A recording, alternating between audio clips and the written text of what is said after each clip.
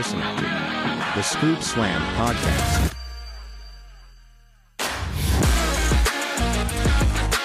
Hello, everybody, and welcome back to the Scoop Slam Podcast. As always, we're back reviewing some wrestling. The weather's bipolar, the wrestling's bipolar, but the only thing for certain is that there's nothing certain about the Scoop Slam Podcast. We've got Elimination Chamber to review. We've got Dynamite and Revolution predictions, as it is Sting's last week in wrestling. And joining me along for the ride, as always, is the historian of the Scoop Slam Podcast. He knows a thing or two because he's seen a thing or two. It's Ryan. Yo, Micah, good to be back here with you. Got a packed show, man. We missed too much time. Ready to get back with you and talk about some wrestling.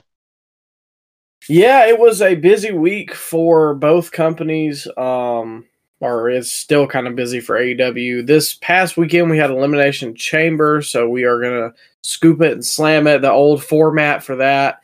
And then we've got Dynamite to talk about, as well as our predictions for what I think half of it is a good card. The other half, I don't know. I'm sure you'll be a little more negative about it, as you typically are. What? Are you just going to give up hope with me already? Come on. Yeah, we call a spade here on the Scoop Slam Podcast. It's a pay-per-view coming up. It's definitely a pay-per-view. You're morbidly intrigued, maybe? It's a pay-per-view. Okay. All right. Well, Anyways, we got to talk about that. So it's going to be kind of a shorter show. Hopefully, I don't know. It could go longer. I can't predict it anymore, and I sound stuffy, and so I'm probably going to be sneezing half the time because Alabama can't make up its mind. It was freaking 80 degrees Wednesday. Today is Thursday, which is a leap year day, February 29th, which is kind of crazy. And today it's 63. Yep. And guess what the high tomorrow is? 80. What's that? Oh, just a normal day in Southeast Alabama, huh? Yeah. So my sinuses are getting absolutely just boned right now. But I popped a Claritin, and hopefully it'll clear up. So if I do sound stuffy, I apologize.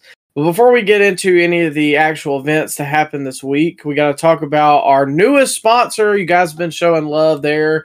Yes, I'm talking about Dead Threads. Now, there's been a big fuss online about, and I don't know if you've seen this, Ryan, because you're not a big MLB fan, which I'm not either, but I just saw it. The new MLB uniforms were made by Fanatics.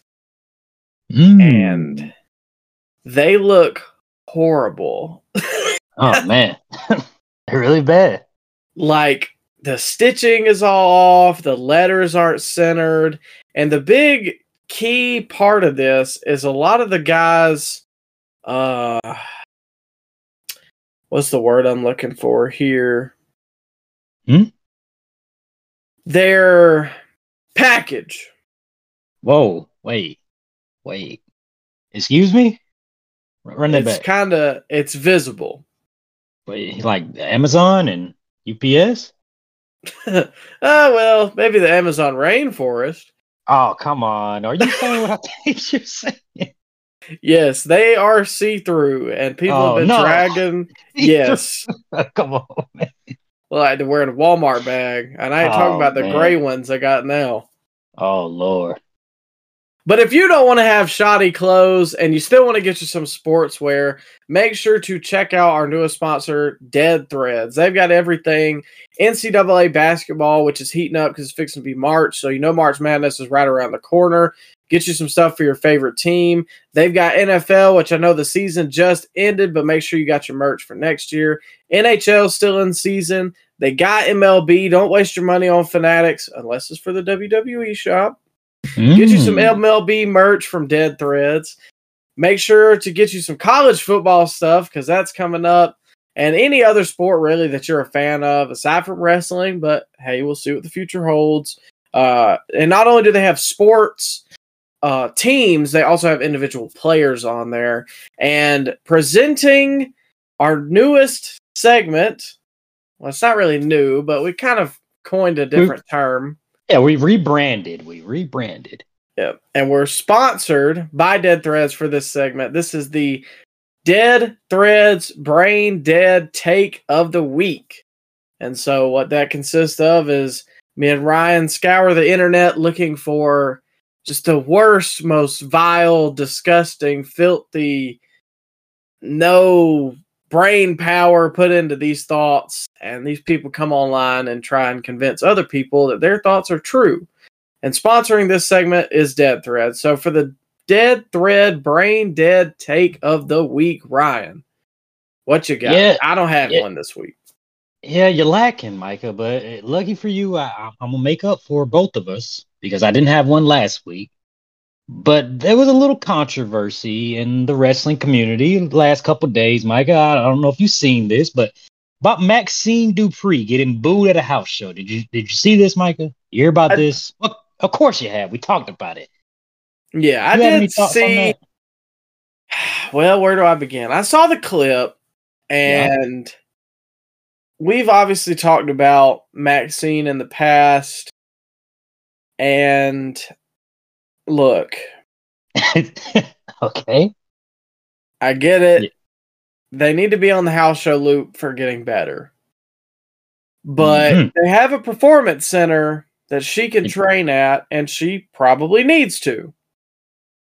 Sure. But I understand that experience is vital, and, on the job training is the best. But with that comes the ability to have people who pay not only their money, but their time to come to the show and watch the wrestling, and they don't see what they like. They have the right to boo that person. I mean, under, the United States Constitution, we've all got a right to an opinion, free speech.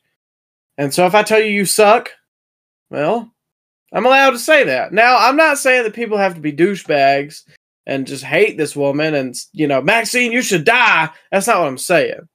But as paying customers, and this is also not a new thing in the wrestling business. Legitimately, the business is founded on who you like and who you don't, and who you're cheering and who you're not. So this is a weird take to me, but go ahead, because I'm pretty sure about what I'm about to hear. Well, Micah, if you were in the crowd for this particular house show and you were booing poor old Maxine Dupree, according to objective_love_6843, you are a bunch of a-holes that don't have respect for the business. You think that it's easy to be in the ring and take bumps, whether she did well in the ring or not. Don't talk explicitive or boo someone that you can't even do what she does, as it takes so long to learn to be in the ring and perform. All respect to her, but she didn't deserve this ridicule. So, Micah, if you go to a concert or you go see a comedy show, and there's a bad band or a bad performer doing some bad crowd work. I know you've seen it on TikTok. Comedians do bad crowd work. If you were to boo that comedian or that particular band, would anybody think twice about it? No, and especially a lot of times people would join in. So why are we the bad guy for booing bad wrestling? We should never boo bad wrestling, Micah. We just have to sit there and accept the fact that it's bad wrestling. And you have to cheer on everybody. Because they're trying really hard. They're trying so hard. It's so difficult and you couldn't do it. So you need to cheer. Even though if it's bad. We can see it's bad. Anybody with eyes can see it's bad. Look, man. I got swept into the mass hysteria last year of Maxine Dupree. I got caught up in the moment with the Otis and Chad Gable and Maxine, the group, the Alpha Academy, Micah. I got caught up in it. So yeah, I did give her breakout woman of the year, but I mean the list wasn't huge, Micah. So I didn't have a deep pool to draw from. It wasn't But complete yet either. It was only halfway through the year. it was the half year Scoopies. But still, though, man, I did give her that award. But fact of the matter is, Micah, she shouldn't be on the roster, the main roster. I don't even think she belongs on the NXT roster doing the house show loops. She is not good. She's not good at all, man. She looked terrible in the Rumble. I don't know if you remember that. Yeah. It was awful. And then every match she has now, it looks like her confidence is rattled. Like she is messing up almost everything she does now. And there's clips circulating online of her against Nia Jax, where she's just, I don't know, man. She just looks lost in there. It's just not a good sight. But we're not allowed to boo that, Micah. We have to cheer for everything she does because we have to protect every single women's wrestler. Because if you don't like a particular woman's wrestler, Micah, it's because you're a basement dweller and you wanna bang every woman's wrestler. That's what it is. That has to be right, Micah. That has to be. Oh yeah, absolutely. That's all we watch women's wrestling for, right? Yeah. We want to sleep with the women, and the fact that they are not going to sleep with us, we're gonna boo them, Micah. Not because they're bad, just because we want to sleep with them. Yeah. It's such a wild take because if it was anybody else, and I'm not trying to be like this, but if it was a dude, that video would have never gotten popular. And I'm not going to lie and say that women's wrestling doesn't get more hate than men's, because it does, because they are oftentimes more objectified, and a lot of times you'll see a picture of a woman shared before you see a picture of, hot Randy Orton or whatever. But at the same time, let's be honest with ourselves, the pool of talented men's wrestlers is larger than the pool of talented women's wrestlers. Really, just the pool of men's wrestlers is more than there is women. That's just how that works. But Micah, it's like if you say you don't enjoy a women's match or women's wrestling in general, it's because you hate women. That's what really bothers me. Like we just can't say that it's bad just because it's bad. Yeah, that's why I oftentimes I worry that people will listen to this and think something about us, and that's not what it is at all. I'll call out the men's wrestling just as fast as I will the women's wrestling about being bad. You're sexist, Micah. You're sexist. You're chauvinistic if you hate women's wrestling. Well, look, we call a spade here on the Scoop Slam podcast, and if calling a spade means that I'm sexist, then I'll leave that up to your interpretation. All wrestling can be bad wrestling. Men, women, child, broomstick, sex doll, don't matter. Bro, and it's a bunch of white knights came out to protect Maxine. I get it. If you enjoy Maxine, good for you. But calling people out saying that you're getting booed because they want to drink your bath water. Come on, man. What are we doing? What are we doing here? And this isn't a new thing. Do you remember the ridicule people used to get in early 2000s Ring of Honor for being bad in the ring? Have you ever seen those clips? Oh yeah. Yeah. Or Roman getting booed out the building for not being able to wrestle, which you can. Very good wrestler. Or Cena getting booed.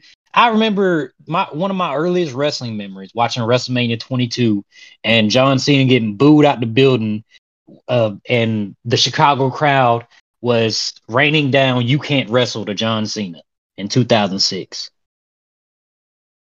And now everybody loves John Cena. Now everybody loves John Cena. Yeah. Did that bother him? Did he go to? Well, there wasn't Twitter back then, but still, did he write on his MySpace wall that people were mean and that people were jealous of him because they were booing his wrestling skills? No, just took it in stride. Just like I should do. That's if I mess up somebody's order, when I was at CVS, if I rang something up twice, somebody's going to get pissed at me. You know what I'm saying? Everybody's got a job to do. And if you're not doing good at the job to somebody's pleasure, well, then, that you're allowed to be criticized, especially in a performance art like wrestling is, where it's pretty much live theater, just like a sport. You can ridicule somebody. I mean, Russell Westbrook got called Westbrick for years. Again, I'm not saying you got to be disrespectful, but it's everybody's allowed to an say it's opinion. bad. Yeah, you're allowed to say it's bad. So I don't know. That was I wondered if that was going to come up because it was a really hot topic for whatever reason, but I think it's ridiculous. But the fire got flanked. The fire was burning real. What I'm trying to come up with a simile here, Micah. The flame got fanned. Yeah, fanning the flames. That's what I was trying to. Thank you, Micah. But when Rhea and Zelina Vega chimed in on Twitter, that's when it started like catching like wildfire. Which is funny too, because Rhea's really Becky good too. in the ring. Becky joined in too. Oh, see, I didn't see hers. I saw Rhea's. I didn't even see Zelina's either. But she was the one that said that people are jealous that they can't drink your bath water. That's why they were booing you. No, it has nothing to do with jealousy. It just has to do with the fact that it's not good. Bad. Like, I mean, we're going to talk about good women's wrestling later. But it wasn't this. I will, at least. Yeah, we'll talk about it. Yeah. Well, let's go ahead. I mean, unless you got anything else you want to say about this whole... No. Just, I don't know. Stuff like this makes me really dislike the online wrestling community, because there was a lot of white knights out there, Micah. A lot of white knights. And it's funny because the same people that are trying to defend them are the same people that want to drink her bathwater. Exactly. the people that defend them, so don't you talk about Maxine like that. Those are the people that are actually weirdos about Those are the people that are buying Rhea Ripley's licked ring attire, which she does sell that kind of stuff online, by the way. Yeah. She doesn't say anything derogatory about those fans, but if you boo Maxine Dupree, you're sexist, chauvinistic, and you want to drink Maxine Dupree's bathwater, Micah. So I don't know how anybody else feels about it. That's how we feel about it. And overall, the outrage about this has won the Dead Threads Brain Dead take of the week. Make sure you check out Dead Threads for all of your sports merch. Forget Fanatics. Make sure you get some actual good quality stuff. And speaking of good quality stuff, WWE ran a PLE this past weekend, and that was from Perth, Australia. 52,000 in attendance in the Optus Arena. Was Elimination Chamber. And it was a short card, only 4 matches with one talk segment, which that's kind of their go-to now, is short cards. Overall, good environment.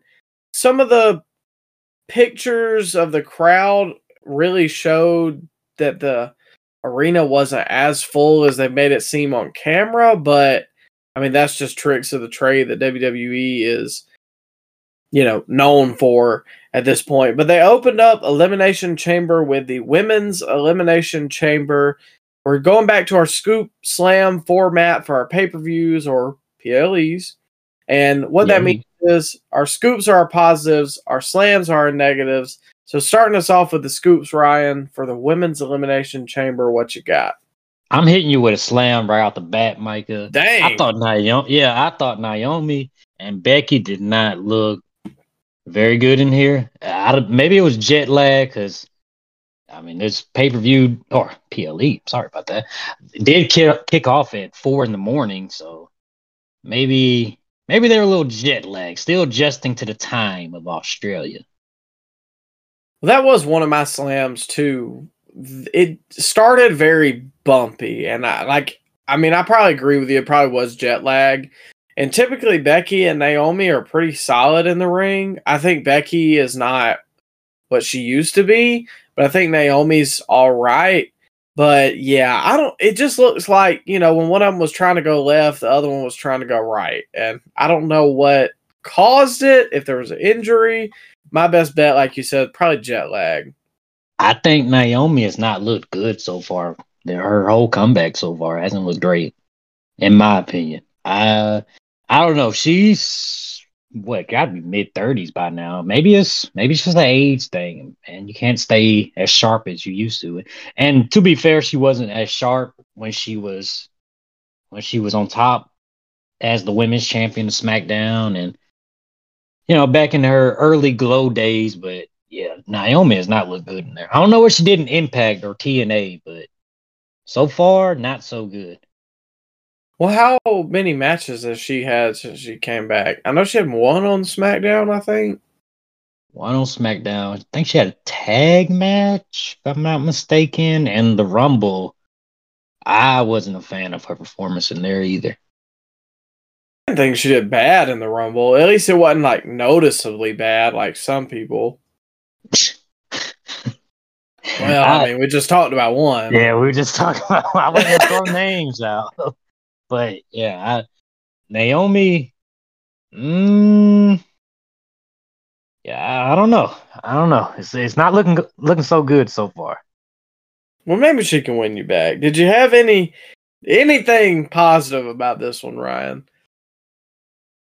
Yeah, I mean, there was a few cool moves that happened throughout the match. I thought the split leg drop by Naomi from the outside looked okay. Do you remember that when she climbed up the chamber and did a split leg? Yeah, I thought it was drop? inventive. Yeah, it very, very innovative. A blockbuster from the top of the pod. I think Liv did that. Did Liv do that? I'm pretty sure, yeah. Yeah. Now, Blockbuster, I don't know what that is right offhand. It's like you're on the top of the turnbuckle, and then you kind of like do a flipping neck breaker to your opponent that's standing. Oh, okay, yeah, I know, yeah. Yeah. I'm pretty sure that happened, and there was a couple moves in the match, Micah, but I don't know if you were a big fan of this match. I did like the ending, how it was shot and how fast it happened. They did well with that. Seems like they rehearsed that quite a bit, and seems like they did it well. Did you have any scoops for this match? Actually had a couple. I thought this was a pretty good chamber. Honestly, after it was over, I thought it was going to be better than the men's, like the women's Rumble. You thought this was good? I really did. I thought it was okay. I mean, I got a couple. I thought Tiffany Stratton looked really good when she came in. It was kind of, like we said, muddied early with Naomi and Becky, but when she came in, she had some fire, she had some quickness, and she was weirdly over in Australia because she's not even from there, but she was getting like kind of the biggest chance the whole time. I don't know why. Well, they're hardcore fans there, Mike. They watch NXT, man. Is that so? Yeah, of course. Usually when they go to those big cities, they have a cult NXT following. I just thought it was because she kind of looks like every Australian. No, hey, come on, man! Don't be ridiculous. But looks like every Australian. blonde, tan, and like, I mean, they have a look. No, come on, man! Don't be ridiculous. Look, what do you mean by that? They're always tan. They typically have blonde hair, and a lot of times they wear flip-flops. Is that right? Was Tiffany wearing flip-flops in this match? No, but maybe she's a big flip-flop connoisseur. Okay. All right. I used to work beside a company that worked out of Australia. Okay. And the guys would always come in there because they own the company, and they would always come in. They were tan, they were blonde, they wore collared t-shirts, khaki shorts, and they always had flip-flops on. Is that an Australian thing, huh? It's pretty much hot there all the time, from what I understand. I'm sorry if I'm offending. I hope nobody from Australia gets offended about this. Yeah, you all look the same, huh, Mike? That's not. Y'all wear flip flops down there. The land down under Micah thinks you all wear flip flops. There's nothing wrong with the land down under. It's a beautiful place. Trust me, they showed us a million tourism shots, and I Yeah. wouldn't mind visiting one day. A lot of poisonous snakes, poisonous spiders, a lot of dangerous animals in Australia. You know, that's what they Yeah. used to send prisoners. Well, that's how it got started, because that's why their flag has the Union Jack on it, because it was originally a UK colony that they just sent all the prisoners to, and then Yeah. they got freedom. Yeah. It's funny. Kind of like us. Well, man, we are undefeated against those no good Brits. Well, now I just buried the whole Australian audience, and now you're going to piss off the UK audience. Oh, yeah. Especially later on.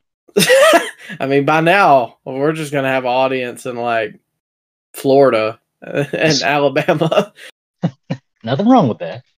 Well, anyways, Tiffany was weirdly over here. I thought she did a good job when she came in, and I think she's not main event ready. She's main roster ready, at least to me. I think she's got good fire and character work. Like, people love to hate her because everybody knows a snotty blonde bimbo. Whoa. Yeah. Yeah. Well, I thought you were about to throw down your first curse word there. Oh, no. Yeah, Tiffany, she's good in the ring, I guess, but I don't know. Her promos kind of bother me. Maybe they'll grow on me. I think you're too hard on the new age Promos? Well, you talking about the NXT people? Yeah. No, I can spot a good promo from a mile away, Micah, and I just don't like when it sounds too, script-like, rehearsed, Well, I guess that's true, but you don't like Braun, you don't care for Tiffany, not big on Mello. Who do you like, Ryan? I like Trick. Okay. Obafemi, yeah, I like Oba.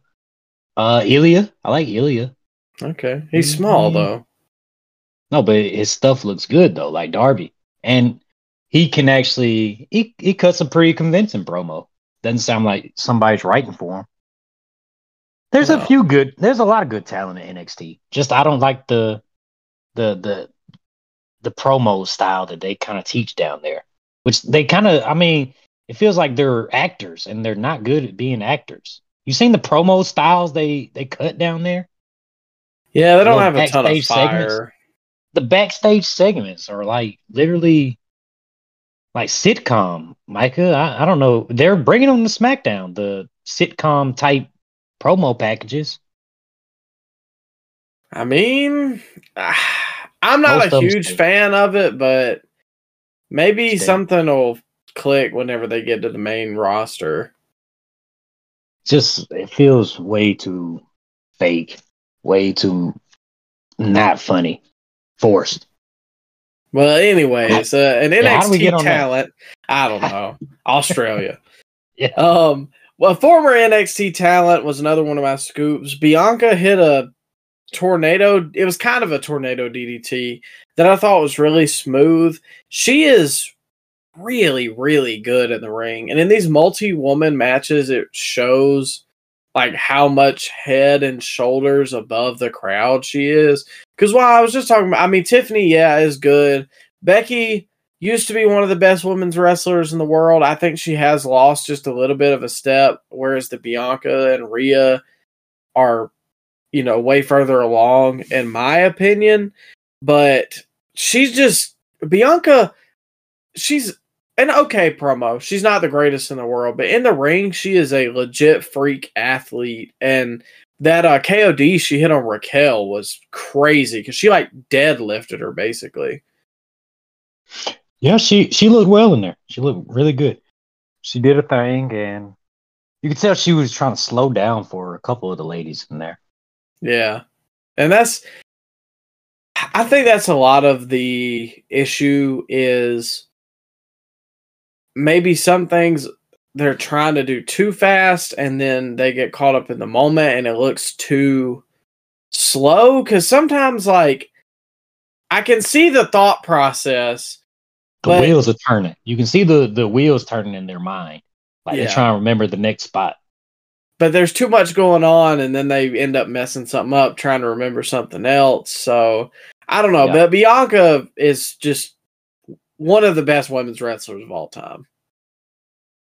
Yeah, I agree. Even right now. Yeah. And speaking of Tiffany earlier, though, that swanton she hit off the top, I'm not a huge fan of group spots, but I thought that was a nice touch, and it got a really big pop because, like I said, she was over. And ridiculous. You didn't like it? They just stood there. Just looked up. And then she took her time doing it. Like she had to tap her wrist. It's Tiffy time. I guess that's her thing she does. But she did that for a good 3 or 4 seconds, looking around at the crowd while everybody down below was just standing there. Like, did she really have to do that taunt? Like she's Damian Lillard? Did she not do that? Well, that looks stupid. I'm a sucker for a swanton. I mean, it looked well. I mean, it looked good. I keep on saying well. It looked good when she did it. Just start saying great. It was great. Well and great. She did that in the Rumble, didn't she? She did that same spot in the Rumble when she came out there. Swanton on a group of ladies. I think you're right. I honestly don't know. There's so much happened that night. Yeah. Whirlwind of emotions by the end of it. But lastly, I do have to agree with you. I thought the finish was unexpected and quick, especially like Bianca getting caught quick by Liv, I think was the best way to have Bianca get out because I couldn't really see anybody just 1, 2, 3 beating her flat. And I mean, it was kind of flat, but do you understand what I'm saying? It was just a quick roll up that caught her unexpected. Whereas if Liv had hit her 18th code breaker on her and that was what got her out, well, I can't buy that. Yeah, and it was all one camera shot too. Like they didn't cut away once, which is crazy because under Kevin Dunn, there would have been 25, 30 camera cuts in that little 5-second sequence they had at the end. It was really nice. I like what they did there. 25 to 30 might be lowballing it. Yeah, it was a lot of camera cuts, man. A lot of camera cuts. But in the end, Becky ended up winning the Women's Elimination Chamber, so she is going to go on to face Rhea Ripley at WrestleMania, which, as I said on the last show, that's the expected result, even though I would rather see Bianca. I am kind of hoping Bianca turns heel soon, just because I would like to see that, and especially with Rhea kind of being a babyface now. I don't know. Wouldn't hate it. They got a lot of baby faces with the women right now. Becky, Raquel is kind of a baby face, but she's not at that level though. Yeah. Naomi's a babyface. Jade is probably going to be a babyface. But are they? I guess Bailey too. Did you say Bailey? No, I didn't. But yeah, it's another one. Yeah, there's not a lot of main event ladies because you said Naomi and Raquel, but they're not really at that level that Bianca or Rhea or Bailey is at right now. I think Naomi's a contender, just not probably somebody you want to exactly put the belt on. Maybe like a one-off pay-per-view or PLE match. I don't see her doing a long program as like the headliner on the SmackDown ladies side or the Raw ladies side. I just don't see that at this point. Maybe back in the day when they didn't have a lot of decent women's wrestlers on the roster. They had a lot of subpar women's wrestlers. But at this point, Micah, when you had Rhea, Bailey, Becky, Bianca, potentially Tiffany, I don't see Naomi at that position anymore. I don't think she can do it. We'll have to see what time holds. But as for your slams, Ryan, I know you're itching to drop a couple on me, so I'll let you go ahead and start if you got another one other than the start of the match. Yeah, the code breaker spamming by Liv Morgan was that was something. I wish I kept a count, but Yeah, it after like the first 5, I was like, okay, this is getting a little much. And it's then it literally just don't. kept going. It's like when you first like if you go back and play like an old wrestling game that you ain't played in a while, and you only know like 2 moves, and you just keep on spamming that same move the whole match. It kind of reminded me of that. Yeah, or like when you're a kid and you used to like customize move sets and you really like one move, so you'd spam it. Like you'd have it a bunch on your custom character. What was your custom character's finisher? Do you remember? Oh, absolutely. It's always the reverse neck breaker, the rude awakening.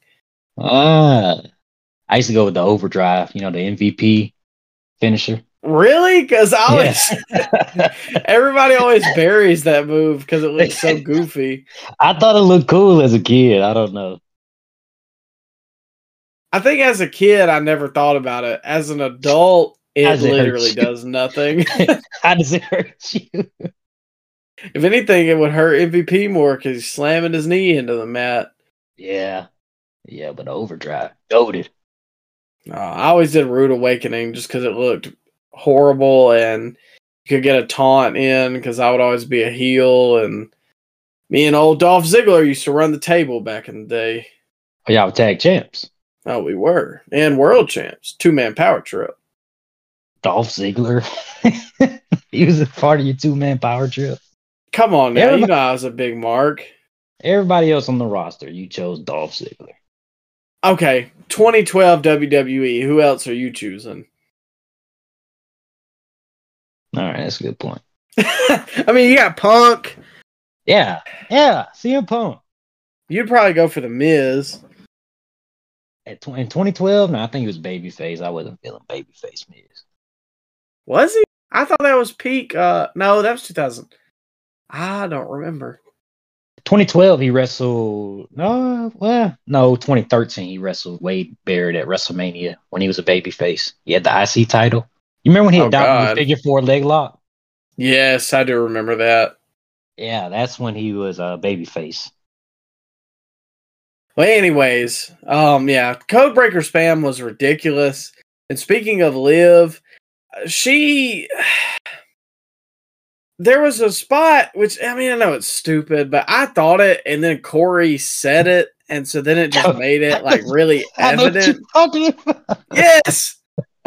So Bianca was up on the top rope, punching, I can't remember who, but she was turned, like, towards the crowd. So Liv comes behind and is trying to punch her, and she's just straight up punching Bianca in the cake. Like, none of it's going to her back. The posterior. Yeah, the old gluteus maximus, as Corey Graves would coin it. He said, I've never done that method, but I don't know. Yeah. It seems to be effective. He said, I don't know, because I quoted, he said, I don't know that attacking the gluteus is a great strategy, but, which is a great line. I'm not hating on him for it, but I thought, like, I was like, nah, I'm not going to write that down, whatever. And then he said that, and I was like, okay, well, now you leave me no choice. Bro, why didn't they shoot away? I don't know. And Liv throws horrible strikes, and people now are all pissy that she has nothing going into Mania. Who? Liv. Who's mad about that? No, I know Liv. Oh, who's mad about that? Well, who were we talking about earlier? The guys who want to buy bathwater? Yeah. Bingo. Okay. There they are. Just between that, the Codebreaker spam. I mean, dude, she spammed more Codebreakers than a super kick would be spammed in a Usos versus Young Bucks match. Oh, come on. It was Am a lot I wrong? I'm not saying you're wrong, but come on, man. Have some respect for the Usos. Oh, that's the problem. Yeah. You think they're going to put Liv against Bianca? You think they're going to have that at Mania? I'd rather see Jade versus Bianca, personally. Is she ready for a one-on-one match? If anybody could carry her through it, it would be Bianca. What if they do a tag match at Mania? Bianca and Jade team up. That's intriguing. I wouldn't hate that, especially if it could eventually lead into a one-on-one match at SummerSlam. But who do you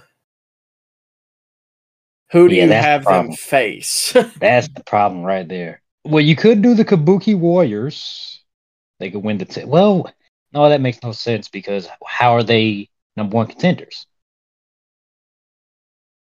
Well, you could put Jade working out in her contract that she gets a title match. You could do that, right? Well, that, or you could potentially do a Bayley needs friends, and Bayley and Bianca were on the outs, but Bayley has seen, because they had a feud that went for a long time. They did, yeah.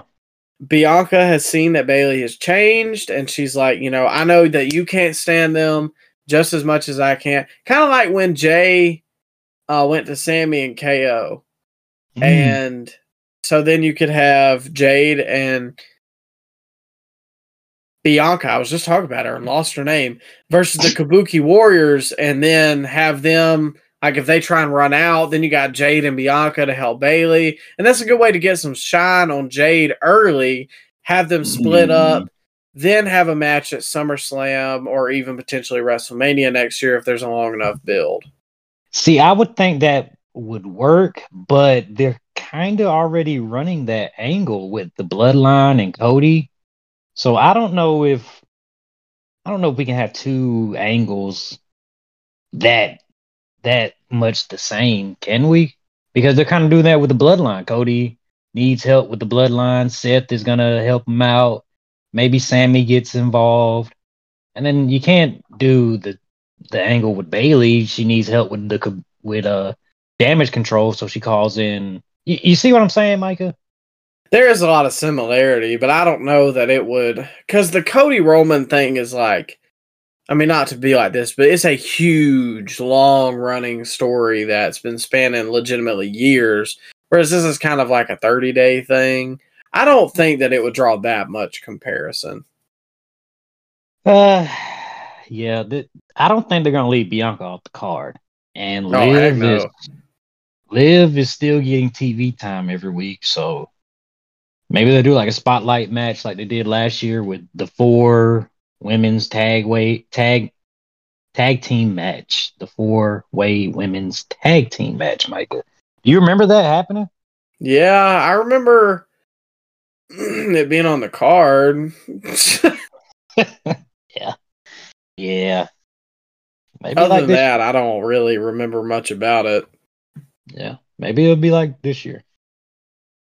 Well, I don't know. We'll have to see. There's a lot. That's a cool thing right now is, I mean, we do know a lot about WrestleMania in terms of the championships, but there's still a lot of key players who don't exactly have anything lined up.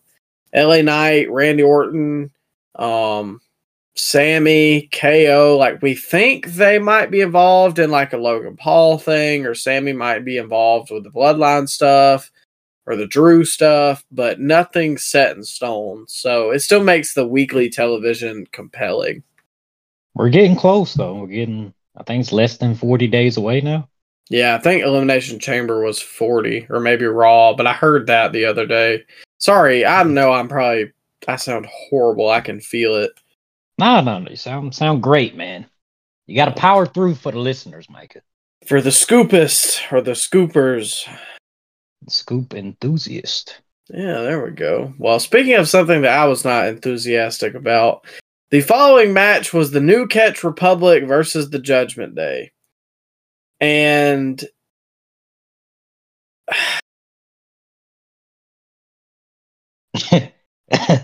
Micah? I was watching this at work. You didn't like it? And I could not stay awake. Come on. This was a good match. You are... What? I just didn't... I don't know.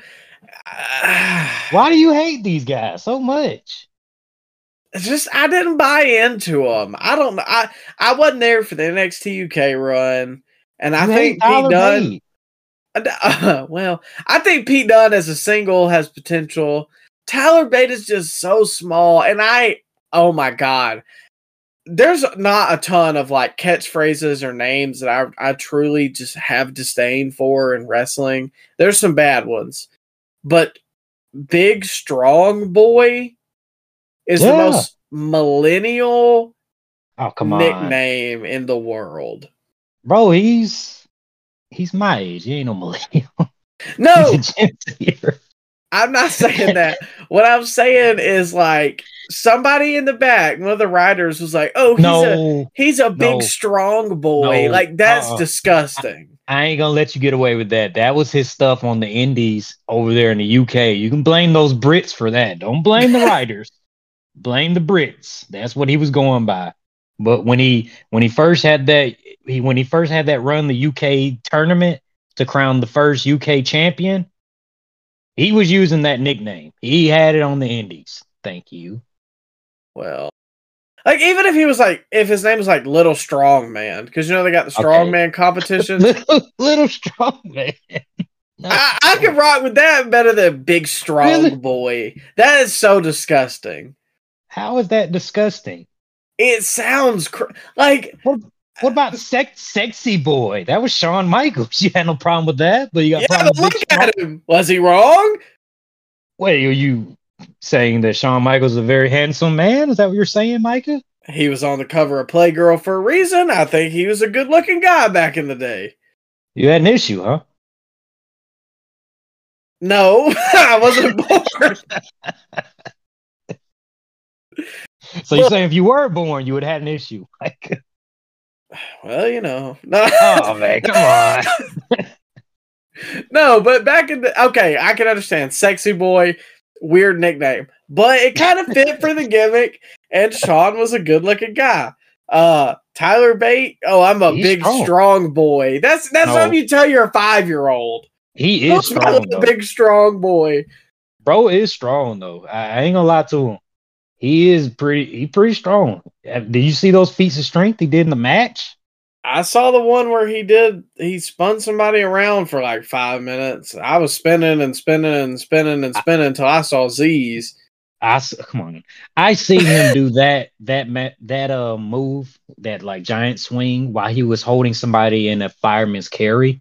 So bro is like legitimately really, really strong. Well, that's fine. I'm not doubting that. It's more just the names. It really bothers me. He's talented in the ring. If you can get past the fact that he's 5'6", he's really talented in the ring. Well, that too, and I'm not like I'm 5'8", but he's just very small, especially next to like Damian Priest. And I'm not just like the biggest Damian Priest guy either, but nothing pulled me into this, and it was a match, but this felt like a takeover tag match. Like everybody loved it online.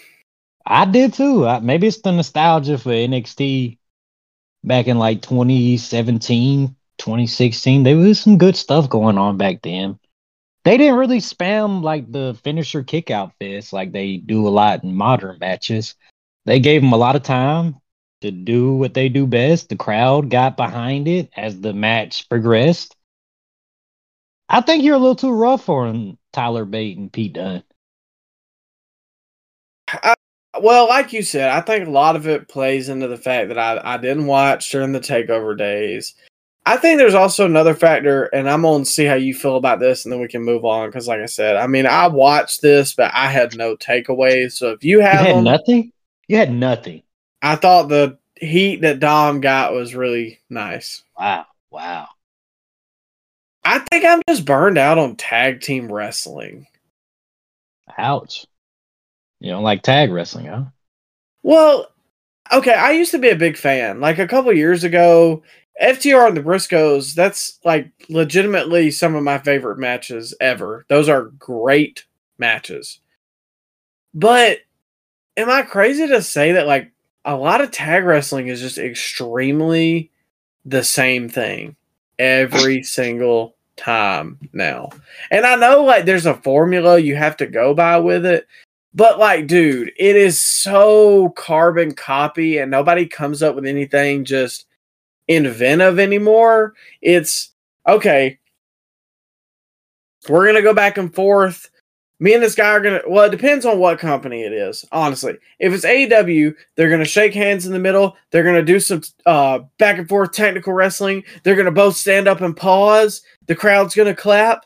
Then they're going to go back at it. Then they're going to tag out, both sides. Then the other guys are going to get in there. They're going to do some cool stuff. Then the heel team takes over. They get them in a headlock. They do all this other bullcrap. They go through the break. They come out of the break. The guy, you know, is still in the ring. The babyface is still in the ring. He's getting beat up. He's getting beat up. Wait a minute. He comes out. Boom. Hot tag. Comes in, you know, House of Fire, tears everybody down. The other guy goes outside. Then the other babyface stands up. They'll tag out. They'll get a move in. Then the heel ends up cutting one of their nuts off, chops the other guy down. The heel who was on the outside comes in. They hit their tag finish. But, oh, wait, here's the babyface to break up the pin. And then they spam finishers back and forth for about 2 minutes, and GG, there's the match. Is that not every tag team match now? I closed my eyes, and that was a pretty good rundown of what most tag matches are, especially the AEW side. But I think it can work, though, Micah. It can work if you have two teams that you care about. You just didn't care about none of these teams. Exactly. That's the biggest problem to me. Yeah. I care about FTR in AEW, but any other tag team, I don't really... I mean, they have some decent ones, but I'm not investing in anything that they're doing. On the WWE side, I don't have that allegiance to Pete Dunne and Tyler Bate that a lot of the UK or NXT in general fans do. The Creeds are good in the ring, so I mean, I'm interested. What other tag teams do they have? Damian Priest and Finn Balor, I'm burnt out on. I know. You want to see the Awesome Truth reunite. Well, I can't blame you on that, Micah. They probably are going to be my favorite tag team when they finally do have that. When they have that reunion, Micah, and they hold up tag titles at the grandest stage of them all at WrestleMania 40. Can't blame you with that. They're going to, and a lot of people are going to be pissed. People are pissed online because they're like, you literally have the Creeds and the New Catch Republic, and instead you're going to give that spot to them. They're over, though. I don't like that name, by the way. The New Catch Republic? Yeah. What is that? It's playing off the New Czech Republic, which... Is it? Yeah, I thought, because it's a European country. I don't think that's what they're going on. Corey said that it's a play on their old tag name in the UK, so I don't think it has anything to do with the Czech Republic, Mike. Are you sure? I swear that's what I thought it was. That's what Corey said. Why would they be repping the Czech Republic? That man. I don't know. This is what popped into my head. Oh, come on, man. Well, the big strong boy and the bruiserweight were putting me to sleep, so I don't know how much I'll be interested in their next run or whoever they're catching. Oh, come on. Well, the Judgment Day did win this match. I don't know if you told our listeners that. They did win. I think it went 18 minutes. I thought Tyler Bate looked good in there. Micah couldn't care less about Tyler Bate. Micah hates Pete Dunne, and he hates all of the UK.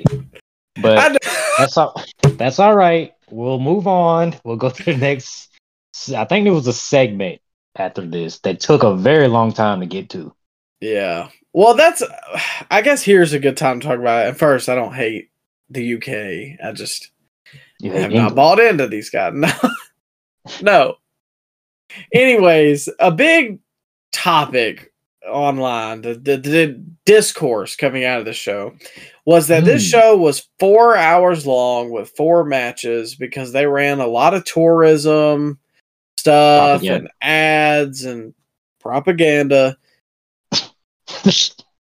And look, I'm not here to say that it's right. At the end of the day, you pay $5 to watch the pay-per-view. They've got to make their money back somehow. And on top of that, here's a little secret, ladies and gentlemen.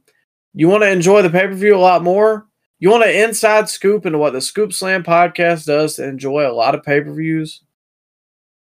Watch them on Rewind. Bro, I don't know who was getting up at 4 a.m. to watch this. I would have been mad if I did, and it took 4 hours for everybody to get through 4 matches, yes. But like you said, watch it when you get up at noon or 1 o'clock. It's on a Saturday, so most people don't work Saturdays. Just find some time to watch it afterwards and skip through all the nonsense. Yeah, that's exactly what I do for like 90% of the WWE pay-per-views. Stay off the Twitter. AEW pay-per-views, I'll watch them live. Yeah. Well, used to. Some of the ones recently I've been watching on repeat. So I go, Orange Cassidy's on? Okay, let's go ahead. But anyways. Just stay off Twitter. You'll be okay. Just watch it afterwards. Exactly. And nobody is going to be on there freaking upset that so-and-so is not live tweeting a 5 a.m. pay-per-view. And I stay up till 4 a.m. typically just because of the shift I'm on. But good Lord. There wasn't no way. It's not like it's live, like NFL or live NBA, where people are going to be talking about it the next day. That's going to spoil it if you didn't watch it. If it was WrestleMania at 5 a.m., that might be a different story. That's a different story. But I don't know a lot of wrestling fans around me that would be talking about Elimination Chamber the day after. Yeah. So, and it dang sure ain't going to be me because, again, this is a 4-match card. There's not much to talk about. I saw the card and was like, okay, there's nothing on here. I'm just going to die if I don't catch it live. Cool. I'm going to watch it later. There's a life hack, ladies and gentlemen. Well, somebody did the excuse me, Micah. Somebody did the math online, and the end of the Tyler Bate Pete Dunne Judgment Day match, the end of that match to the start of the men's Elimination Chamber match was 55 minutes, like in between that. Which, to be fair, they did have the Grayson Waller segment. It didn't take that long, man. But the entrances and the packages and the tourist packages, you think that's a deal that the city has with WWE if they bid the money to get the PLE? Oh, I'm sure, especially in another country. Yeah, because they know it's a primarily United States broadcast. Yeah, I forgot they did do that for Tampa. Yeah, we were there, and then I rewatched the event, and they had like 3 or 4 Clearwater, Florida. Come visit Clearwater, Florida. We have the best beaches, the best restaurants, and stuff like that. And they did that in Saudi Arabia too for the last what was that, Crown Jewel or whatever that was. Well, I saw something on Twitter the other day, and then we can talk about the Grayson Waller effect. But it was like somebody was saying, if WWE is so hot right now, why don't they book a Wembley Stadium and try and break the record? And somebody put on there that they used to work in like live event scheduling and stuff like that. And they were like, here's the difference between what AEW does and what WWE does. For WWE's pay-per-views, they get bid on. PLE. They get bid on. So these cities come forth because they know it's going to generate just bukudos of tourism and money and revenue and all that crap. So they bid on it to make their money back. So unless London, or I believe that's where Wembley is going to, it's going to bid on having something in a stadium like that, they're not going to do that. But because why would you go to London and pay when you could go to Puerto Rico and have them pay for it? Whereas AEW, paid out of pocket to book Wembley Stadium, which they already have connections there because Tony has the soccer team and the Jags play there 2 or 3 times during the NFL season. So basically, that's a different scale, and that's why so many tourism ads are ran. That's why you get ads during your PLE. It's not a pay-per-view. It's a premium live event that you pay $5 to $10 for. If I was paying $60 and I got all them ads, you're dang right I'd be pissed. But I'm not. It seems like it's a new thing, though. I don't remember them doing that back in the day. I know they used to have people bid on WrestleMania cities. They've done that for years. In fact, I was listening to Something to Wrestle with Bruce Pritchard the other day, and he said that the first WrestleMania they did that for, have cities bid on the WrestleMania location, was Houston for WrestleMania 17. That was the first time they had a city. Yeah, that was the first time they had a city bid and got WrestleMania there. But the whole about the cities bidding on the premium live events, that's got to be a new thing. I think it comes more for... Okay, so here... And again, this is just speculation. I think they put up the big 4, except for Survivor Series. I don't really think they bid on that one just because it's kind of... It's like the lesser out of the 4. I think they put up WrestleMania, Royal Rumble, and SummerSlam for bid. So you get all these cities, and then you got a Perth or a Puerto Rico or somebody like that who's like, okay, well, if you can't do one of the big 4, we'll pay you to come out here, just make it a PLE. I think that's what it comes down to. They just give them the money, and WWE fits it into their schedule. Yeah, I like that they do it, especially in different countries, because it adds to the atmosphere, especially when you don't see a lot of American crowds. They're used to seeing it so much that they kind of just sit on their hands a lot. Well, if you go to like a Berlin, Germany, or I don't know, a Puerto Rico, those fans are going to be rabid because they never ever get to see live wrestling, especially WWE. Yeah, and like you said, I think it just makes the experience better for us here in the US. It makes the global impact of WWE just seem even greater too. One more thing, Mike, and then we'll move on. Where do you want to see them go that they haven't been for a premium live event? That's tough. Maybe Asia, somewhere in Asia. Well, the only thing about that is Japan, I don't know, because the customs there are a little different in terms of like what they cheer for and how they act. China's not going to be a good spot to be in. No. They did go to Japan one time for a special event on the network, but that was like almost 8-9 years ago. Was that Great Balls of Fire? No, come on. No, I was being serious. I was not trying to be. No, that was Beast in the East. Beast in the... Okay, I knew it was one of those Great events balls. like with a funky name. Yeah, they went there. I think it was like 9 years ago at this point, 2015. They had a Raw there too, didn't they? In the 2000s? 2004. Because I remember Tajiri was over. Massive. Got a huge ovation. I can imagine that. I mean, he's the hometown guy. Tajiri. A little Tajiri. He represents the whole country. Was he from Tokyo? I don't know. I don't know. I mean, maybe. It's a small country. He's like one of the like 3 Japanese guys in WWE at that time. Yeah, I guess so. Well, anyway, speaking of being a hometown boy, the Grayson Waller effect was next, and I didn't even answer your question. Philippines, South Korea? North Korea. I think a show in Brazil would probably be pretty good because they have a pretty like rabid fan base for like soccer and stuff like that. I think that would be good. Didn't Jericho almost get arrested in Brazil when he kicked the Brazilian flag? I think he stomped on it. I think that was the last time they went to Brazil. That's heat, brother. Yeah. I mean, Sean stuck the Canadian flag up his nose. JBL goose stepped when they were in Germany. Almost got arrested. He did what?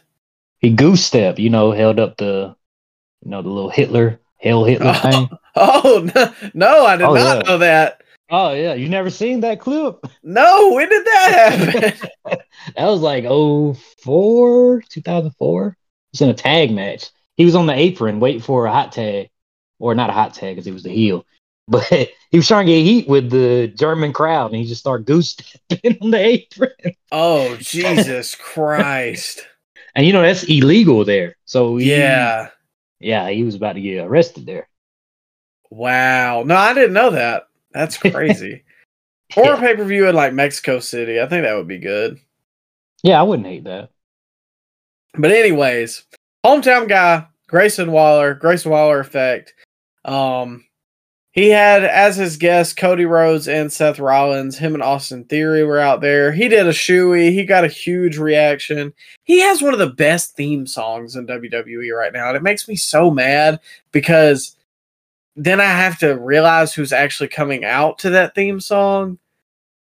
The intro is pretty good, but man, is it just me or does all WWE themes have that same kind of, I don't know, corporate rap type Yeah. theme to it? Like Bronson Reed has that same type of theme. The Raw intro is that same type of theme. The intros do suck, especially compared to what we used to have. Just seems like it's, I don't know, corporate rap. I don't know if that's the name of the genre, but that's what people are calling it online. I was about to say, if that's not the name of the genre, then that's exactly what it is. That's the best way I've ever heard it described. Yeah, I don't know. Well, anyways, like I said, his guests were Austin Theory, and no, Austin Theory was helping him host. Yeah, with no chair. They didn't give my boy Yeah. a chair. Everybody had a chair in this segment except Theory. He was like the bodyguard. He's the guy that pulls the rope back for Private Party. He's okay. All right. Yeah. Anyways, but Cody and Seth were in there, and honestly, I didn't have a like huge takeaway from this other than what was the big reveal. This was nothing. A Yeah. big nothing burger. Other than the fact that Cody mentioned that he would face The Rock anytime, anywhere. So I do have to pose the question to you, Ryan.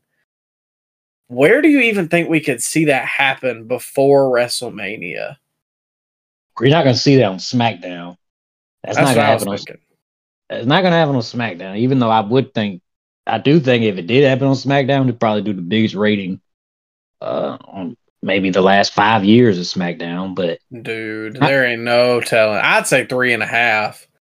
Yeah, when they first went to Fox for SmackDown, they did like 5 million viewers. I can see it doing maybe not 5 million, but like a good 4 million. But that's not gonna happen on SmackDown. It's got to be WrestleMania. It's got to be WrestleMania Night 1. I don't think we're gonna get a one-on-one match. I think it's just smoke and mirrors right here. Seth and Cody, Rock and Roman. Feel like that's still going to be a tag match for Night 1. Really? So where do you have Seth and Drew then? That could be Night 2. So you have both defending? Seth said that he is a couple of days away from being cleared, so he can work 2 nights in a row. Okay. You can even have Drew goad him into it, so it kind of plays into his effect. Yeah, that's right. Yeah, because Drew has been picking the bones of everybody he's been facing. He's been, getting nefarious pinfalls from people getting jumped. So I can see Drew, goading Seth into that tag match. And Seth did say that he's going to be there for Cody. You think maybe we get like Seth turns his back on Cody and then stacks the deck even more? Nah, I don't. I think Seth will stay where You he's at. You don't think he's laying it on a little too thick right now? I don't know. I guess it depends where they want to go with Drew after this, but they've got that little promo video that's got Rock and Roman on one side and Cody and Seth on the other, and that's what makes me think like they've got to have some kind of tag match or something. But why is Seth on Cody's side though? Cody beat him 3 times in a row. Seth, I don't know. Of WWE. You said what? For the good of WWE, he hates Roman. I don't know. I guess you can put your differences aside to take down the bloodline, but if a guy beat me up 3 times, Mike, I'm not gonna exactly help him fight his battles, you know? I mean, I agree, but you know how wrestling is, especially if it's I'm a babyface and I've got to help the greater. I've got to, what's the word I'm looking for? There's a bigger purpose than me. You know, that's a big. Yeah. But other than that, I mean, Grayson Waller was hugely over here, so that was cool. And Seth came out wearing the Prince glasses. Hate to be like that. Nobody should wear those in WWE, like, ever. Why? You know why? Because Velveteen Dream wore them all the time. Yeah, I liked them.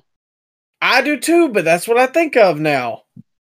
I didn't think of it until you brought it up. Really? That was immediately what I thought of. I was like, wow, that's the Velveteen Dream glasses. Maybe he borrowed them off of him. Who knows? Well, he's making a return. Hey. Much to a lot of people's chagrin. I'd pop if he showed up, but this whole thing could have been left over there in the States. This could have happened on Raw, if we're being honest, Micah. They did my boy Theory wrong too. Yeah. Oh well, I gotta say this though. He did sell the piss out of it. It was funny, but they treated him like a jabroni. And then Grayson just let his boy get beat down right in front of him. Didn't he help? Well, he snatched the mic from him. He didn't even help though. Mike, if I see you getting beat up, I'm gonna jump in. I'm not just gonna sit there, watch it. Well, you got a point. I mean, I wouldn't let you get beat up like that either, but you know how wrestling is. And then but Mike, on Monday, they didn't even acknowledge it though. Like Theory could at least brought it up when they had a backstage segment. Like, dang man, is it like that? You're just gonna watch me get beat down? Oh, they just moved right along. I thought he kind of shot a look at him about it, or seemed standoffish to him, sort of. Well, that's it? That's the follow-up we get? Well, you know, they love to play secret. Well, we don't know what might happen.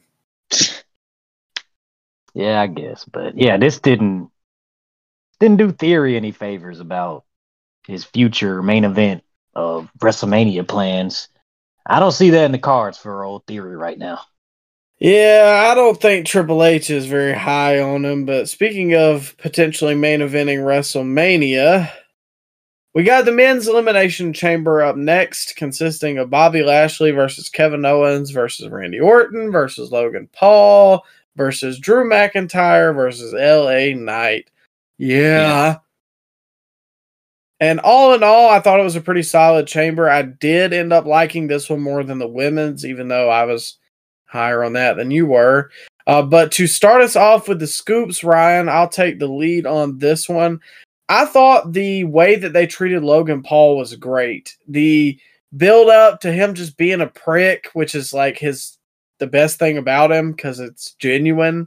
But the way that Kevin Owens and Lashley just beat the crap out of him was great. And then him kind of getting the last laugh on both of them was an even better part in all that. Yeah, he did well in there. He did really well in there. Did you see the clip of him drawing too on the chamber pod? Yeah. He made it. He made the most of his camera time. He's just one of those weird scenarios where it just works. You know what I mean? Sometimes that's just how it is for somebody in the wrestling business. I enjoyed KO and Logan Paul's back and forth in this whole match. I'm kind of excited for their WrestleMania match if that is the direction they're going to go in. That's the only thing. I don't know where they go from here with everybody. I think it's I'm, going to be a multi-man match. I think that I don't like that scenario, a multi-man match. I think you can spread this out. You could have one-on-one matches with AJ and LA Knight. That'll be a good match. Whether Yeah, people but whether people care or not about AJ is a different story. But Logan Paul and Randy Orton, that could be a one-on-one match worthy of a WrestleMania. Do you really want to see Randy Orton in a ladder match, Michael? He just came back from back surgery. not to say it had to be a ladder match, but I think if they But don't give what Logan Paul something, it's if they put him in a match with AJ Styles at WrestleMania, his push is dead. I don't know about that. You could still have him. It's more than what he did last year's WrestleMania. Well, sure, And but we I still got Money in mean, the Bank. You can heat him up again. It's not like he's dead and buried if he wrestles AJ Styles at WrestleMania. Do you know who AJ Styles has wrestled at WrestleMania, Micah? Do you know his past WrestleMania opponents? I do He's not. wrestled he's wrestled Chris Jericho. He's wrestled The Undertaker. He's wrestled Randy Orton. He's wrestled Edge. He's wrestled Shinsuke Nakamura. But he has wrestled some of the biggest names in the history of Shane McMahon. Shane McMahon, he wrestled him at WrestleMania 2. I mean, AJ Styles he's not a scrub, Micah. All these legends want to face AJ Styles for a reason. AJ Styles is still a legend in this industry. I mean, I get that, but right now he's so cold. Like, just nobody cares. You don't think it would add credibility to LA Knight by beating AJ Styles on the grandest stage of them all? If he beat him on SmackDown, is it going to change anything at all? Well, no, because SmackDown isn't the grandest stage of them all, Micah. Come on. I don't know. I think Logan Paul needs to win, or I think LA Knight needs to win the United States Championship at WrestleMania. I don't think maybe he's too big for U.S. title at this point. Maybe he's going straight to the world title or the WWE title. I don't think he needs the U.S. title. You think he dethrones Drew? I can see it. I can see it. Maybe a Cody. He could beat Cody. I They don't need know to, about that. they need to start mixing up this main event scene. I'm tired of these 6-year long reigns for I these think titles. I think that's really what's about to happen at this WrestleMania. I think Gunther's going to lose. I think Roman's going to lose. I do think Rhea's going to keep it. I think we're going to get new tag champs. I think we're going to get a new US champ. I think a lot is fixed. We're going to get a new WWE women's champ. I think, like, because I kind of been built era is coming in WWE. And I think this is really about to be the end of anything that had Vince on it. And now this is fully the TKO era. Yeah, I can see it. I can see it. I'm just tired of these long reigns. Just Yeah. very tired of these. Did you have any other scoops for this? Well, For the match, that was my scoop, but yeah. you only had one scoop for this whole match? No, I have more. I just Oh, was okay. gonna let you get your piece in. Okay, we had a scoop slam alert, Micah. Drew McIntyre delivered a scoop slam, but Michael Cole calls it a Michinoku driver. Did you see that? No, I really didn't even catch it. Why does he think everything's a Michinoku driver, man? I don't understand that. He's trying to be hip with the fellow kids. But you think if you call as much wrestling as Michael Cole has over the last 30 years, that he would know the difference between a scoop slam and a Michinoku driver? I don't know. I mean, I would hope, but then again, people are Is he into not that kind watching of the thing. match? Is he not watching the matches, or what's going on? He's trying to study his stardom in New Japan, like Excalibur. Oh, okay. All right, I get you that. Randy's selling, man. Were you legitimately concerned for Randy Orton in this match like I was? A little bit. Like, at first I was like, oh, okay, you know, whatever. But then, like, he was on the ground for majority of the match, which I think a lot of that was a factor of him just kind of getting back into the rhythm of things. And I mean, he is a little older, let's be honest with ourselves, but if this wasn't an actual injury, and I don't believe it was, he did an amazing sell job. Yeah, you actually were concerned. Well, at least I was for his back, because he was selling it. He was selling it like crazy in this match. Felt like he was the only one selling this match. Yeah, that was one of my main takeaways was, I mean, he was doing a really good job selling, and something that gets lost a lot of times in these Elimination Chambers matches is it is supposed to be grueling. It's supposed to be violent, and I know they don't have blood, so that is kind of a hard dynamic to get, but a lot of times, like, guys get slammed on the outside, and then they're right back up. Yeah. I like they didn't do a lot of stunts in this Elimination Chamber since they had a bunch of them in the women's chamber. This was kind of like a hard hitting, kind of a grueling Elimination Chamber. I enjoyed that. I think that was the right direction to go. Well, and two, you got a lot of guys in there who, again, let's be honest with ourselves, are kind of older. You got Randy, you've got LA Knight, Lashley. KO's not exactly a spring chicken. He's almost 40. Youngest one in the match 30. was Logan Paul. Yeah. Drew's what, 37? Yeah. Yeah, about 37. They couldn't really do it, but all in all, I thought it did work to their favor because this is just loaded with stars. At the end of the day, that's what it's about. Well, I thought Logan was going to do something crazy off the chamber or something to that effect, but he really didn't. I thought he did. Didn't he do one dive off one of the pods? But it wasn't like a 450 burning hammer through 2 tables, Micah. I mean, it wasn't like that outrageous. I think he did do like crossbody or something. Yeah, that's what it was. Which, speaking of Logan, one of my other scoops was when he had the brass knuckles and Randy ended up hitting that RKO. I thought that the shot of that and just everything that built up to it was absolutely perfect. Like, it was so satisfying getting him or watching him get RKO'd. Yeah, that was a great shot that they had. Didn't ruin it by like the camera didn't pick up on that Randy was stalking him at all, which I did enjoy. Yeah, and sometimes that bothers me because it's like, you know, something's about to happen. Why is the camera not cutting to that guy? But in that instance, it didn't bother me at all. Yeah. And like I said earlier, Randy did a great job selling. That was also one of my scoops. My final one I got, Drew winning this whole thing is the right call. And that's kind of crazy to think about because 4 weeks ago, or I believe it was about 4 weeks ago, whenever we were returning from the Royal Rumble, we talked about Drew on the ride home, and I had no interest in seeing him in the main event, and I didn't feel like he was supposed to be there, but he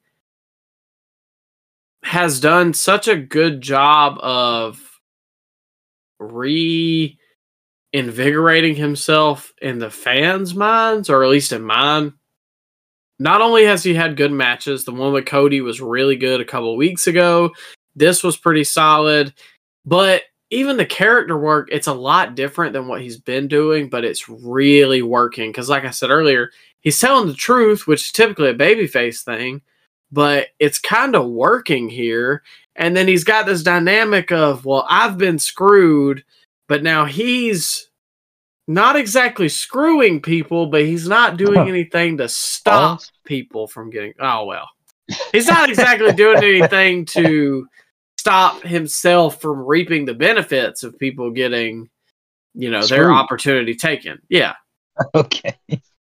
You understand what I'm trying to say. I get you. But I did like that Drew, he didn't really beat anyone clean in this match, which added on to what he's been doing. on TV because he didn't beat Bobby clean. I believe Bobby just got beat down with something. I forget what it was. He I think it eliminated was LA just Knight. I think What it was it? was, what is their name? The Karrion Cross. No, they weren't there. They didn't interfere and cause No, Bobby no, to no. lose? Nah. That happened in Rumble. That didn't happen here. Oh, okay. Never mind. My bad. Oh, you're talking about in this match. Yeah. Bobby got screwed by. What happened? Drew didn't just beat him clean. Dang, I can't even remember. Was it like a roll up? I think it was. Or, oh man, I'm blanking hard. I almost want to say that like Bobby did something to somebody, and then, oh man, no. What? Didn't Bobby get hit with a move, and instead of whoever else pinning him, Drew hit him with like a claymore, and then he pinned Bobby? I can't remember. Whatever. My mind's not here. That sounds about right. But Drew picked the bones of Bobby. He eliminated LA Knight after AJ interfered. He eliminated Randy after Logan Paul interfered. So Drew, this adds on to what Drew's been doing on TV, which, I mean, he is who he claims he hates. Now, at this point, he's no better than Roman Reigns. Yeah. And that's the character work I was kind of talking about, but it's not just the actual events, but even on the mic, he's selling it really well. Yeah. He did. He's been on fire, man, since you cut that promo on him driving back from Rumble. He's been proving you wrong every single week now. Happy I got behind him when I did. But I gotta be honest, I was just kind of half trolling you that night when I was defending. Oh, I know. When I was defending Drew. I mean, I like Drew, but at that point, come on, man, he wasn't WrestleMania main event worthy. But he's done such a fantastic job of trolling CM Punk fans, and he has gotten himself over as the top heel on Raw at this point. Yeah, Can't deny it. As a Punk fan, it is triggering, but at the same time, it's such good content that I can't be mad about it. Especially because their feud when CM Punk gets back, CM Punk and Drew McIntyre are going to have a really, really great feud. Probably more entertaining than the whole CM Punk Seth Rollins feud that we're going to get. Yeah, which I still think we'll get that down the line, but I think the Drew stuff has more legs now. Yeah. Rather than the Seth stuff just being like, well, I said stuff that I didn't like you years ago. You know what I mean? Yeah. They actually have beef on camera rather than beef off camera. Yeah. Did you have any other scoops for this one, or does that one tie you up as well? Yeah, we pretty much hit on everything. The slams, I did have a couple of those though, Micah.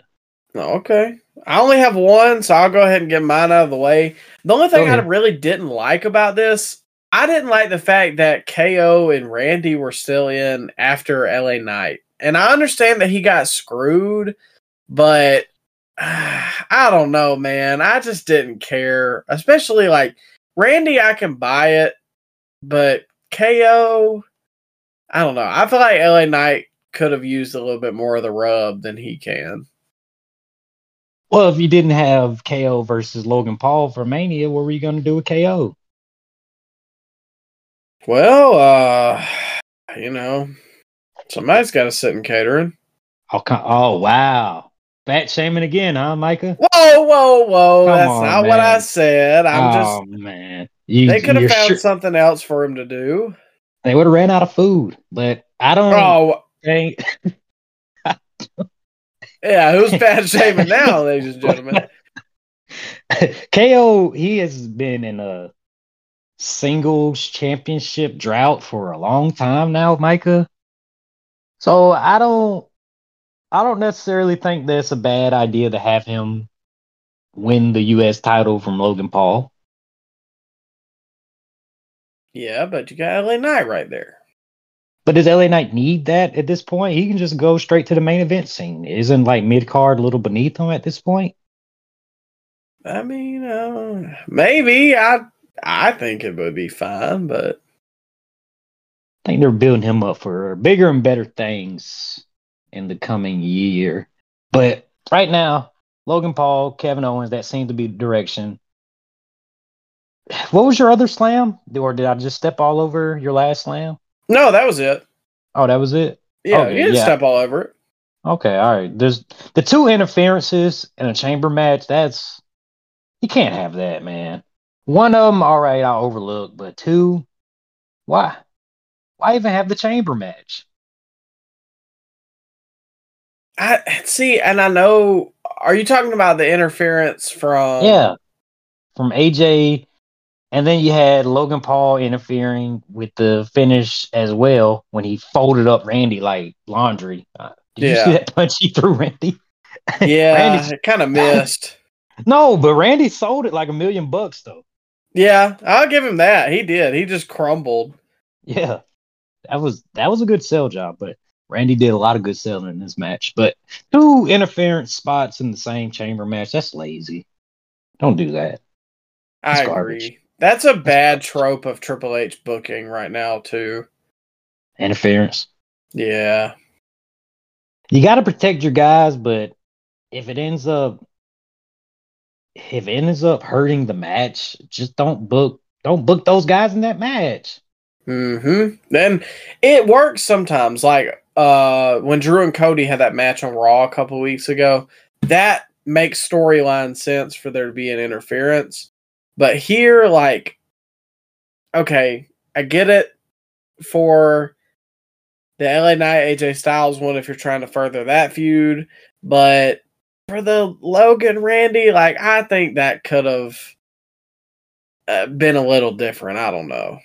Did AJ Styles travel 23 hours just to beat up LA Knight? Apparently, all the way from Georgia.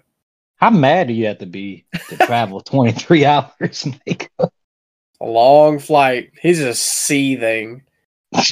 Just brooding all the way there. Just got his hoodie on, too. Listening to his old TNA theme the whole time. Oh, man. Which one? Get Ready to Fly? No, that one's too happy. I do like that one, though. What was the other one called? I forget, but I know it was a great theme. Yeah. I can, like, hear it in my head, but I can't remember the theme. Somebody's going to be... Evil Ways? Oh, yeah, that is it. That is Yeah, it. there we go. Okay. I'm the historian today. Ah, look at you. Oh, hey, it is a leap year. It'll be the only time this happens in 4 years. Yeah, leap day. Well, anyways, did you have any other slams for the chamber match? Nah, I was going to go with another slam, but I think we already hit on that, so... Overall, I did enjoy the chamber match, though. Yeah. I mean, honestly, I enjoyed pretty much the whole pay-per-view, which we're about to get to the last match. But, I mean, the tag match wasn't bad. It just wasn't memorable to me. Well, we didn't have a pay-per-view, Micah. We had a PLE. Oh, here we go. You and your terms. Just saying. Well, anyways, we move to the main event of Elimination Chamber, the PLE from Perth, Australia, which is the home, or Australia is the home of none other than the. Wait, what did you say? Both ladies.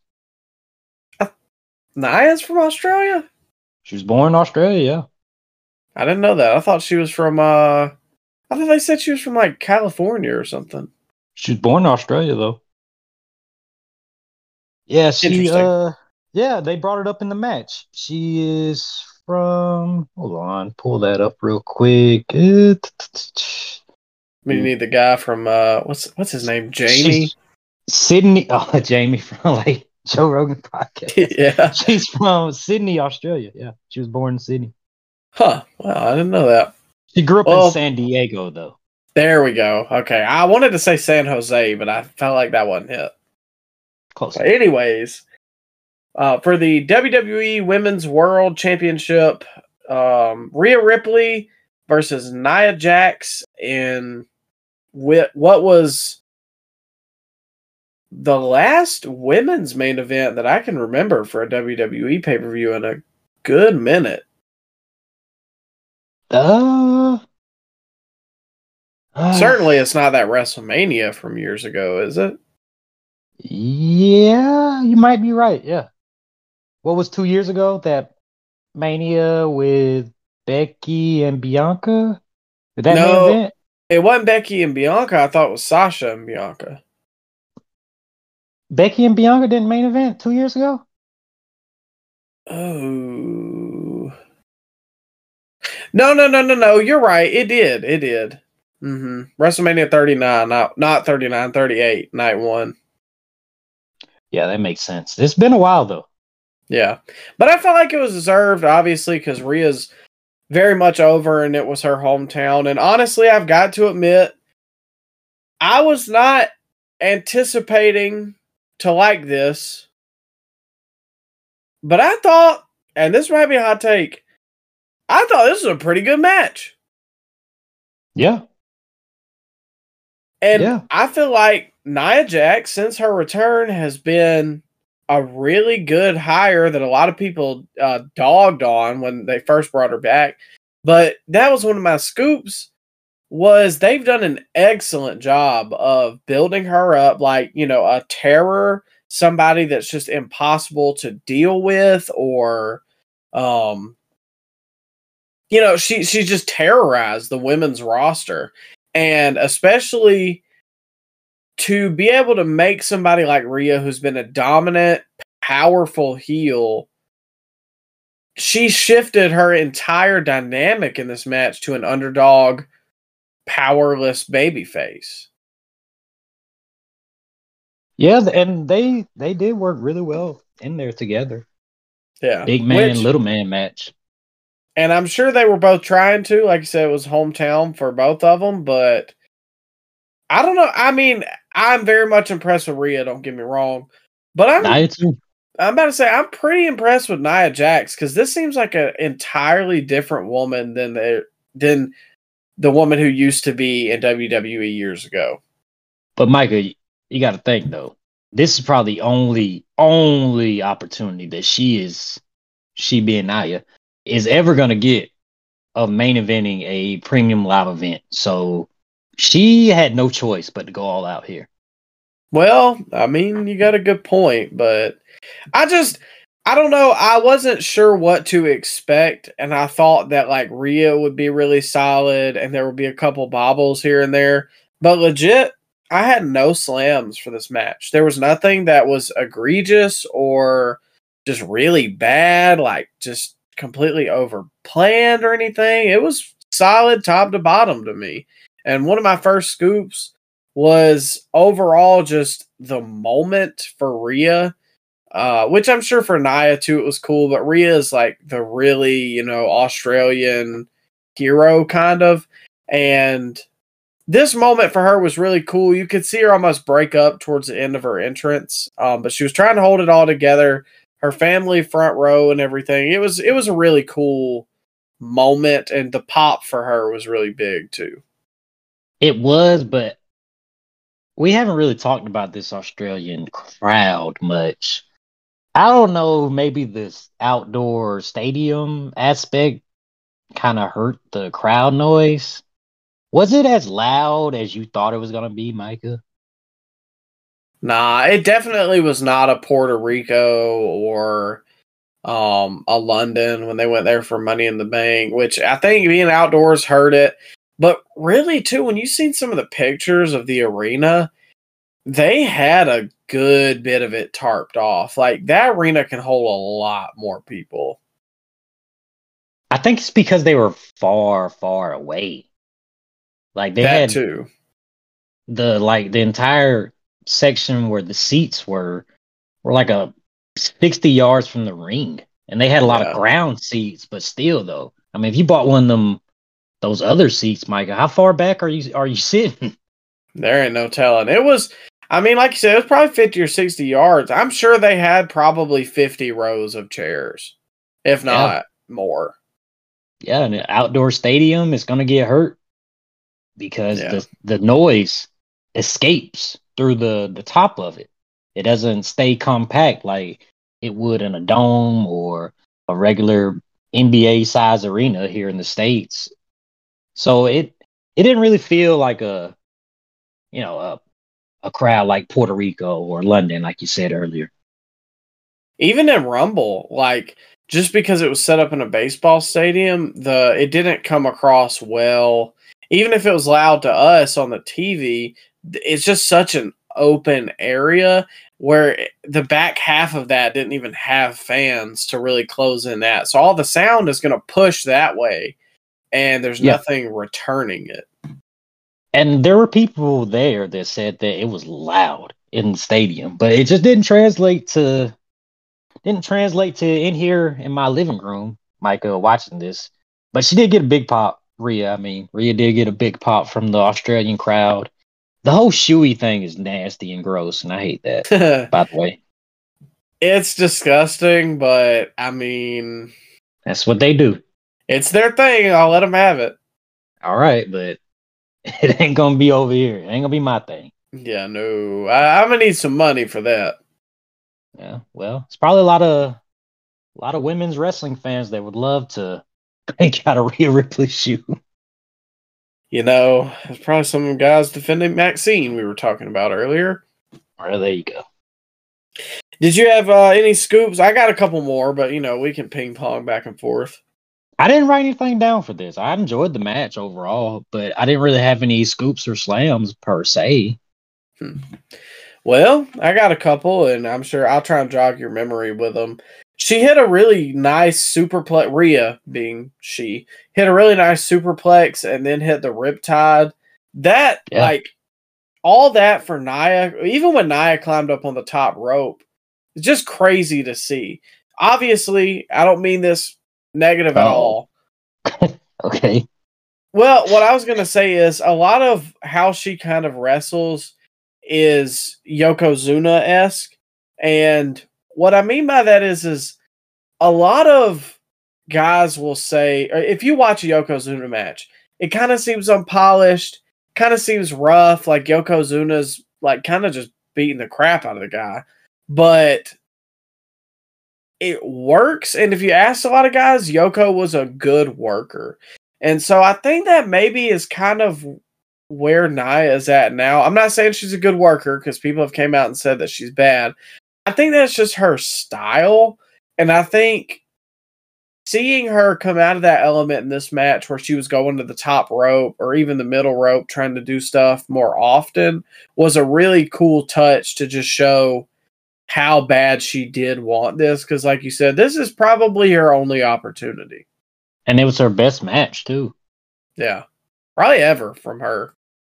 Yeah, it was her best match. She has improved a lot since she first got there. But she ain't no Awesome Kong in there. But what she did do in there, it looked good. Yeah, and Rhea's a great seller too. Like, I mean, she's the best women's wrestler in the world right now, so that obviously helps Nia look great, but overall, I think what they did here was good, and just the fact they were kind of pull off, like I said, that dynamic, make Rhea feel like an underdog babyface, make Nia feel like a monster who can't be stopped. Overall, pretty good booking decisions here by Triple H and better psychology in the ring. My other scoop and the final one, just overall, I just realized that I pretty much said all that. My other scoop was just the fact of the build of the match. Whoa. They did the psychology. What about the table spot? Do you remember that? Where Nia tried to put Rhea through the announce table. The announce table wouldn't break.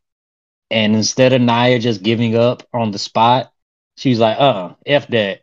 And she went over there to the chair and jumped off of it and hit Rhea, and then the table exploded. You remember that? Yeah, which I didn't expect it to do that with her jumping off the chair. I thought she probably should have went to the barricade, but Were you scared that she was gonna slip off? Because that was a chair with wheels, and I don't know if you've ever yeah. jumped off like one of those computer chairs, and then you kind of just lose your footing and kind of hit face first on the ground. I kind of I figured that was about to happen. I wouldn't have been surprised, especially with That would have been Naya's embarrassing. That would have been all time. history. That would have been an all time fail. Oh, now I'm just imagining that. That almost would have been better. Yeah. Oh heck yeah. Would have lived in infamy. But I was more worried that she was going to jump on the table and it wasn't going to break. You were afraid that that wasn't gonna break. Oh, what's that supposed to mean? Well, I'm just saying, like, come on now. She's a big lady, Micah. Come on, man. Yeah. Of a larger Yeah. build? She has a larger build, yeah. Okay. That table was going down. Yeah, it's big bone, man. That table was going down. You know it. Hey, I gotta admit, if anybody tries to diss Ryan about Naya, you are the loudest person in the entire St. Petersburg area cheering for her. Oh yeah. Oh heck yeah. I think we had no, wait a minute. We had a Naya fan behind me. That is true. And then when she got eliminated, Naya got eliminated.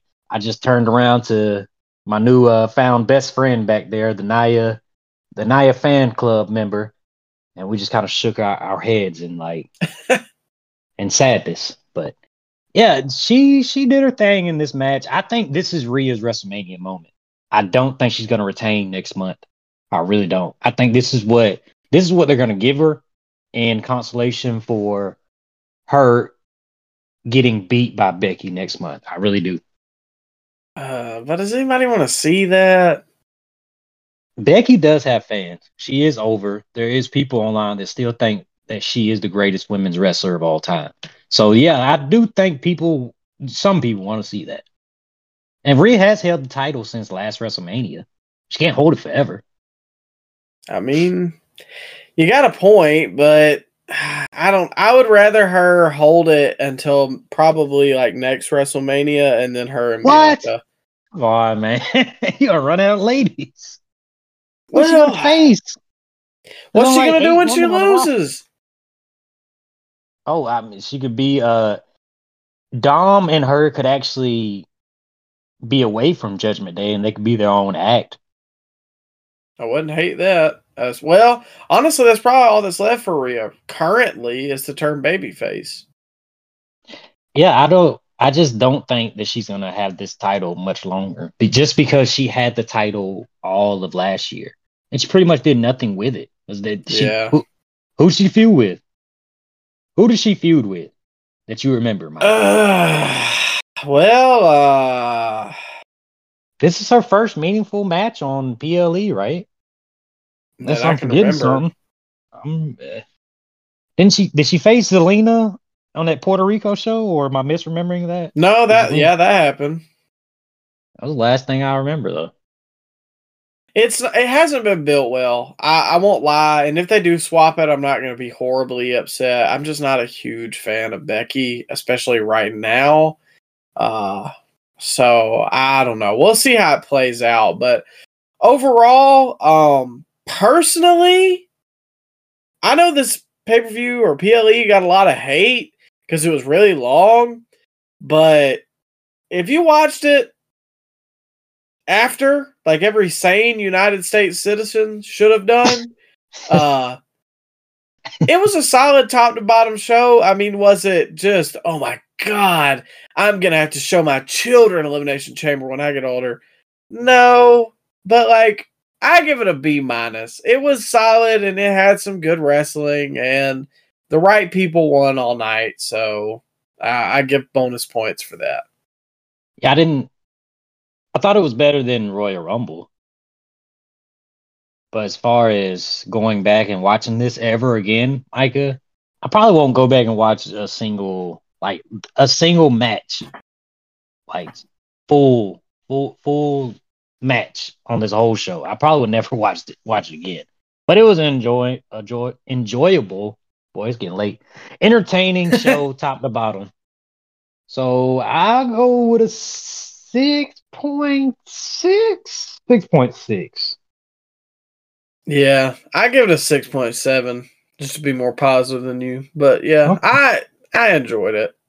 If you cut off the hour in between the Catch Republic match, in between that and the Elimination Chamber match, those 53 minutes of nothingness.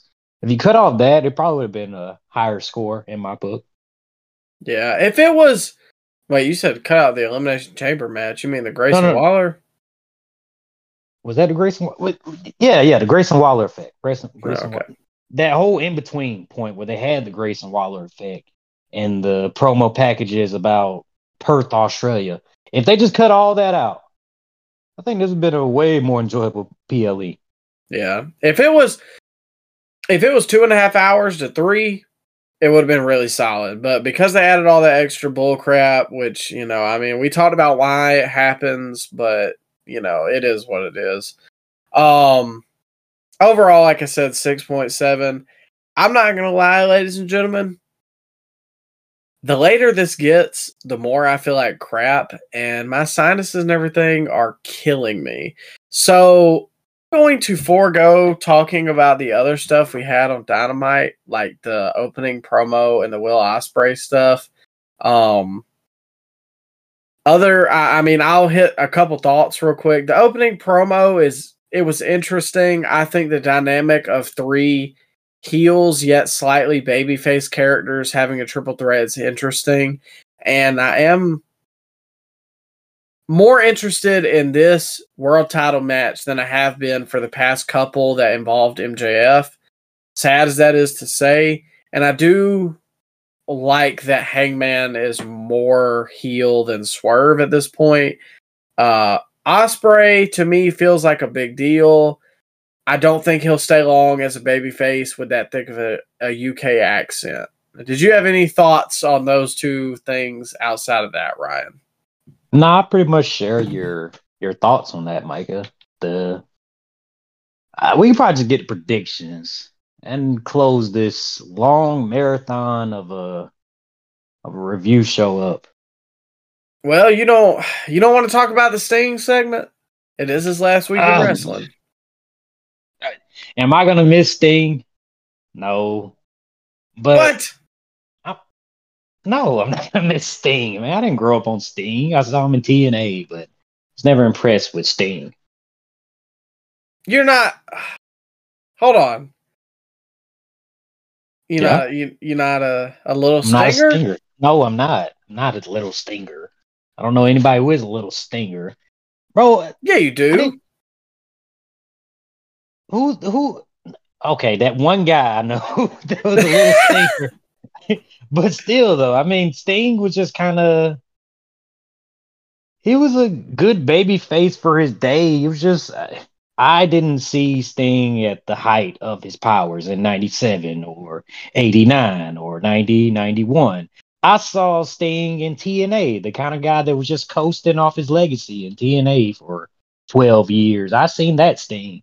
And that Sting, I was never really that much impressed. I don't particularly care for Sting at all. I think if WWE could have got that match in 2011 with Undertaker and Sting, which was rumored at the time, I think that Undertaker would have beat Sting, and it shouldn't have been a debate who should have won the match. I mean, I agree. If Sting had came to WWE, it should have been Taker. Taker is the bigger star, and personally, I do love Sting. I liked him in TNA. I've been watching the Nitros and the Attitude Era as a whole, and I enjoy Sting. And he is probably one of my top 15, top 10, somewhere in there. I really do like Sting. I don't appreciate all this hate you're throwing. Top 10? Top 10 is crazy. Why? I don't understand why you hate Sting so bad.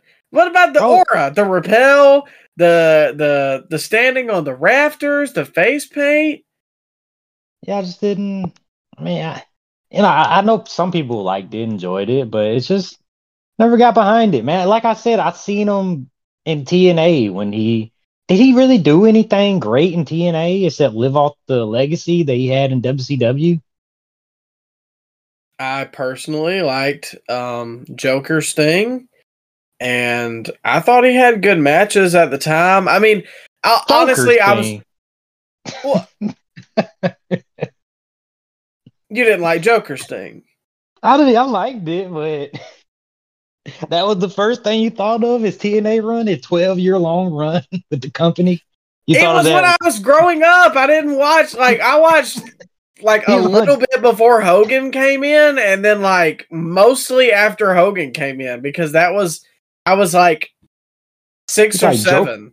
You like Joker's thing for what, 3 months? Out of that whole 12-year run, Micah, you enjoyed 3 months of Sting. And all of a sudden he's in your top 10. Is that what you telling me? I like his old stuff too. He's got aura. He's a A great promo as Sting had. he didn't need promos.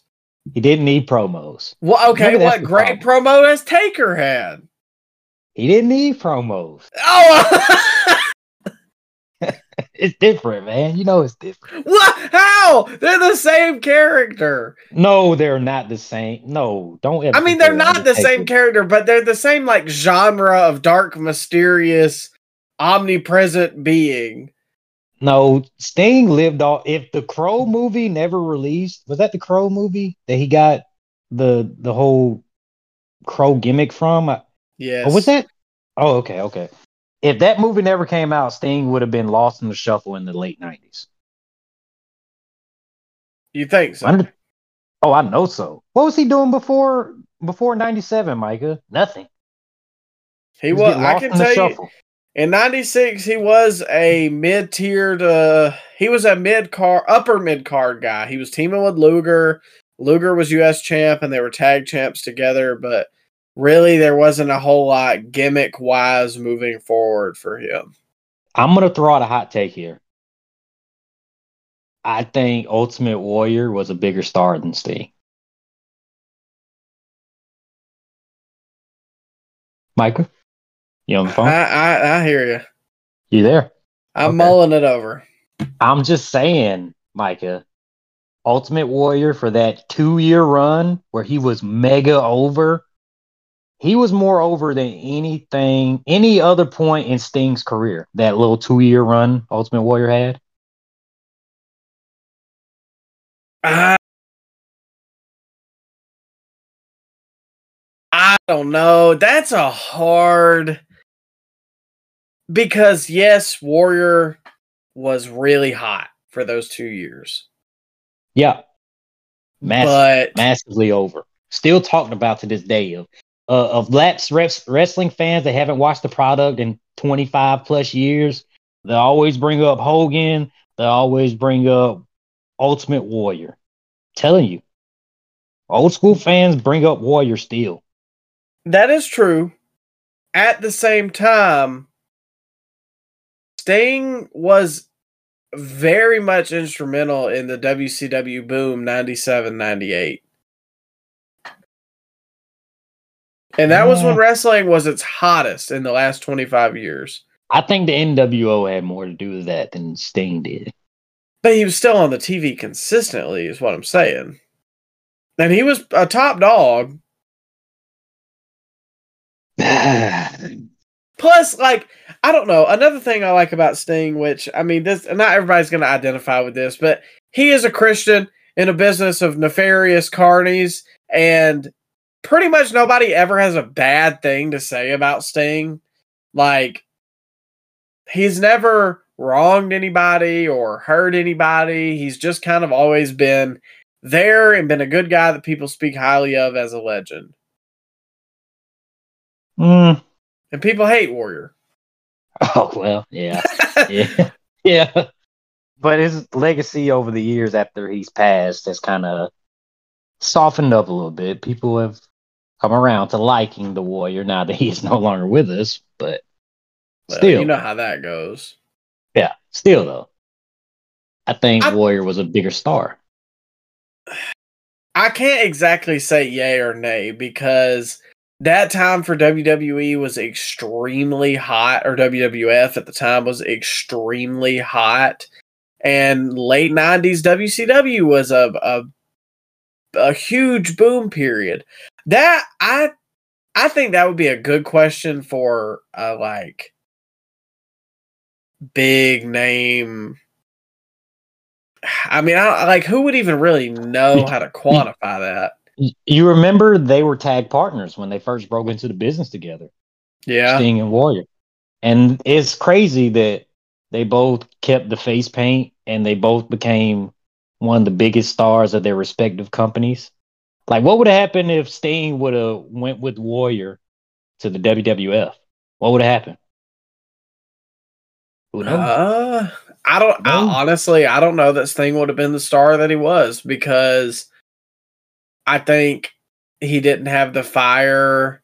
Like ultimately, I think Warrior had more fire with his promos, but Sting was 10 times more just well-rounded in the ring compared to Warrior. And I think it was because of the separate paths that they went. WCW was more of a workers territory, whereas WWF was more of a personality territory. Yeah. Yeah, I agree. What if you flip flopped?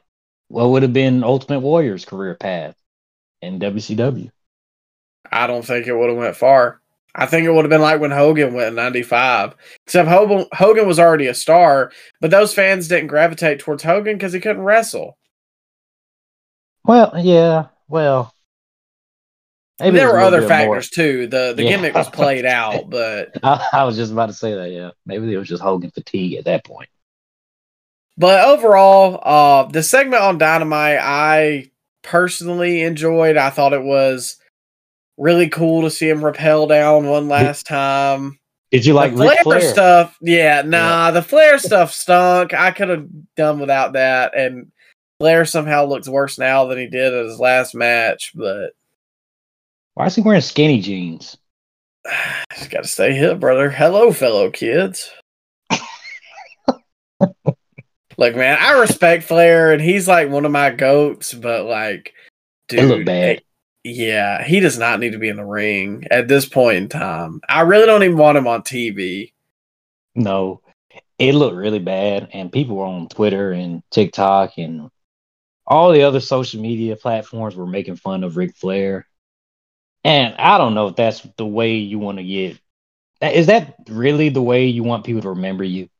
Of being the old man throwing the terrible punches and barely being able to move and taking a step and almost falling and then having to gingerly sell things. I don't. That's come on, man. Ric Flair it's over, man. Give it Yeah. up. And it feels like it's overshadowing Sting's last run because, like, now everybody's talking about how bad Rick looked when it should be like, dude, Sting repelled from the ring. Personally, that's like one of the best moments AEW's had in a long time. Seeing Sting rappel down and go. I mean, yes, the Bucks were involved and like the feud has been so, but like just that moment was really cool. And instead, everybody wants to just talk about, oh, well, Ric Flair looked like crap. Well, what's different? It makes the company look bad when there's two guys in the ring that are combined 140 years old. Yeah. That makes the company look bad too. But people were calling it all elderly wrestling all online, which Yeah. I mean, I don't disagree with it. I see their point, but you can get away with it with Sting because he's got the face paint, and Sting can actually somewhat still wrestle. Flair, like, can't even take a bump. So. Throw a chop anymore. What his chops? Hard to bend the elbows with the arthritis. Oh man, not a lot of mustard on those chops nowadays. Huh? Yeah, he's lost a step or three. But anyways, AEW Revolution will be this Sunday. So we got the card right here. We're going to go ahead and get our predictions out of the way, which is something we always forget. So we're going to try and remember it now. For the All-Star Scramble match, this winner will receive a future AEW World Championship match. Chris Jericho versus Wardlow versus Powerhouse Hobbs versus Lance Archer versus Hook versus Brian Cage versus Magnus, not the one from TNA, which is what I thought, versus Dante Martin. Wait, is this pinfall and submission? I don't know. Is it like I don't know what a scramble match means. Is it like the WWE Championship Scramble where they enter the match every 5 minutes and there's a 20-minute clock and whoever gets the last pin is the world champion? Is it like that? Isn't that the match they had in NXT, or is that like the Deadline match or something? No, that's similar, but that match is whoever has the most pinfalls at the end. The scramble was whoever had the last pin is the champ. So you get beat 3 times in a match. As long as you get that last pin, you're the world champion. Which made for some remember that. Scenarios. It was from like 2008 because didn't like Brian Kendrick. Yeah, former WWE champion Brian Kendrick. So, honestly, I don't know, but I can tell you who I think is going to win is probably going to be Wardlow because he's the only one of these guys we need to kind of build right now. However, if Chris Jericho walks in there and says, that doesn't work for me, brother, I wouldn't be surprised. I'm going with Magnus. He's getting a big push on SmackDown right now. Oh, come on. I think he's going to win this, man. I don't know. Going with Magnus. Okay. That's your final pick. You putting money on that one? Yeah. I'll go to Prize Picks right now. Are they a sponsor this week? I don't know. No, we ain't got a sponsor through them. Oh, okay. Following that, though, there will be a tag team match. It's had some build. They had a trios match on Dynamite, but it was long. We didn't talk about it, and my sinuses are worsening by the minute. FTR versus the Blackpool Combat Club, consisting of Jon Moxley versus Claudio Castagnoli. Who you got? I go with the Combat Club. Really? I'm gonna say FTR. Wow. Okay. I think they're probably trying to rehab them. Well, they might be trying to slowly get them off. No, I was just saying they might be trying to slowly get them off television because one of them might be doing some time very soon. Yeah, I expected that to get thrown out, but I wouldn't be shocked if they had a beatdown angle where they kind of wrote Cash off TV for a little bit, which kind of sucks for Dax because then at that point, I don't know what they do. What they have like a jail cell match. You remember that? They had a match like that at SummerSlam. What was that 91? Well, they had the Mountie versus Big Boss Man, and whoever lost had to spend the night in the jail. Maybe they should have that. It would be funny, but I highly doubt they would do it. But it would be funny. I wouldn't hate it. Jail cell match. Following that, for the TNT Championship, Christian Cage versus Daniel Garcia. Oh, God. We got to watch that. Oh, it'll be a barn burner, brother. Everybody loves Daniel Garcia. I think he's going to dance his way to this title. And I hate that we're going to see that. But Adam Copeland's going to interfere. Daniel Garcia is going to dance. And he's going to win the title. People are going to forget he's the champ after about a week. He's going to get no reactions unless he starts gyrating his hips like he does every week. And then he'll have a forgetful reign that probably ends up... Probably Jack Perry comes back and beats him. But yeah, he's going to beat Christian. Which I got the same thought. I'm kind of weirded out that I thought the exact same thing, minus the Jack Perry part. Oh, okay. But I do think Daniel Garcia is going to win because I think Edge and Christian want to have this feud that doesn't involve the belt anymore, and it's going to be muddy. Stinks. Yeah. Stinks. It's overcooked at this point. I mean, you can't recook meat. Copeland is cooked. Christian is still kicking, but Copeland is over. Oh, I agree with you there. I'm locked in on Christian, but I'm sick of this feud. But after that, we got Will Ospreay versus Konosuke Takeshita. Is probably the easiest one to pick on the entire card. I want Takeshita to win, but Well, you know what? I'm picking Takeshita. I'm picking him because I want him to win so badly. 'Cause I don't want this. I don't want this jabroni bruv to keep on beating everybody. I'm pretty sure it's going to be Osprey, but if Takeshita won, I wouldn't hate it. Maybe that's how they sow seeds of the breakup. It's because Don costs Will Ospreay the win, and then Takeshita picks the bones and gets the win under nefarious ways. I can see that happening. I wouldn't be shocked. After that, for the Continental Crown Championship, we got Eddie Kingston versus Bryan Danielson. If Danielson loses, he has to shake Eddie Kingston's hand. Danielson's been cooking Eddie Kingston on Collision a lot in promos. I don't know if you've been seeing this. Yeah, I still think Eddie's going to win, though. He has to. Danielson's been burying him on the mic every week. He has to. Well, It's like when Cena came back and buried Solo on the mic. He had to beat him. Solo had to beat Cena. well, in today's day and age, heels tell the truth. But, bro, you can't go out there and just bash somebody every single week and then beat them. I mean, at that point, just piss in their mouth, too. Well, hey, that's what they're doing to Wardlow. Well, yeah, you got a point. I'm going with Kingston. Yeah, me too. Timeless Tony Storm versus Deonna Purrazzo for the AEW Women's World Championship. I'm going to the bathroom for this match. So I don't know who's gonna win this one, Micah.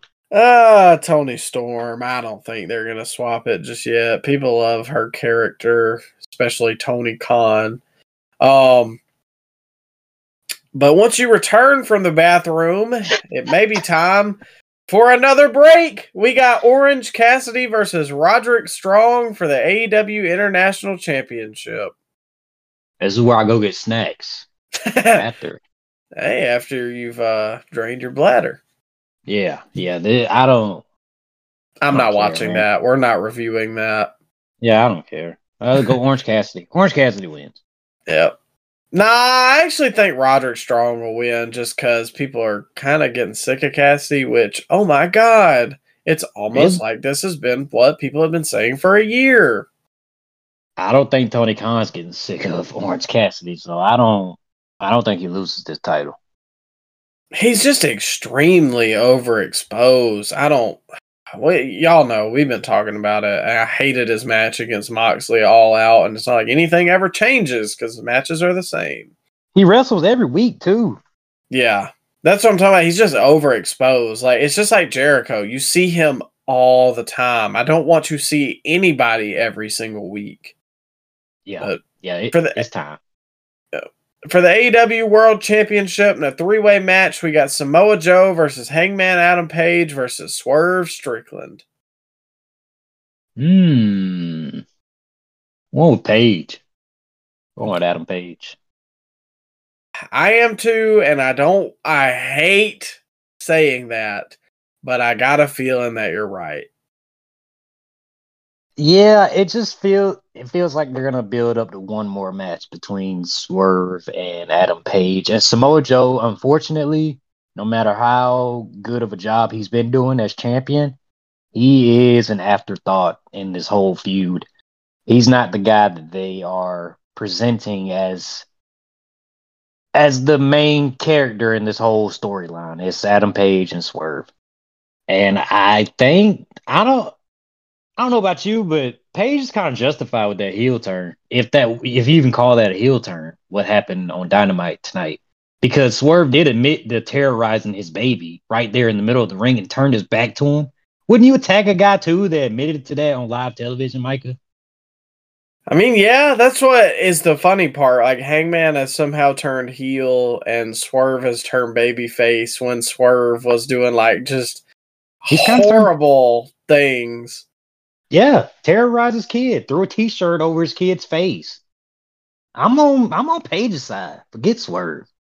And it's exactly what I said. The heel's telling the truth.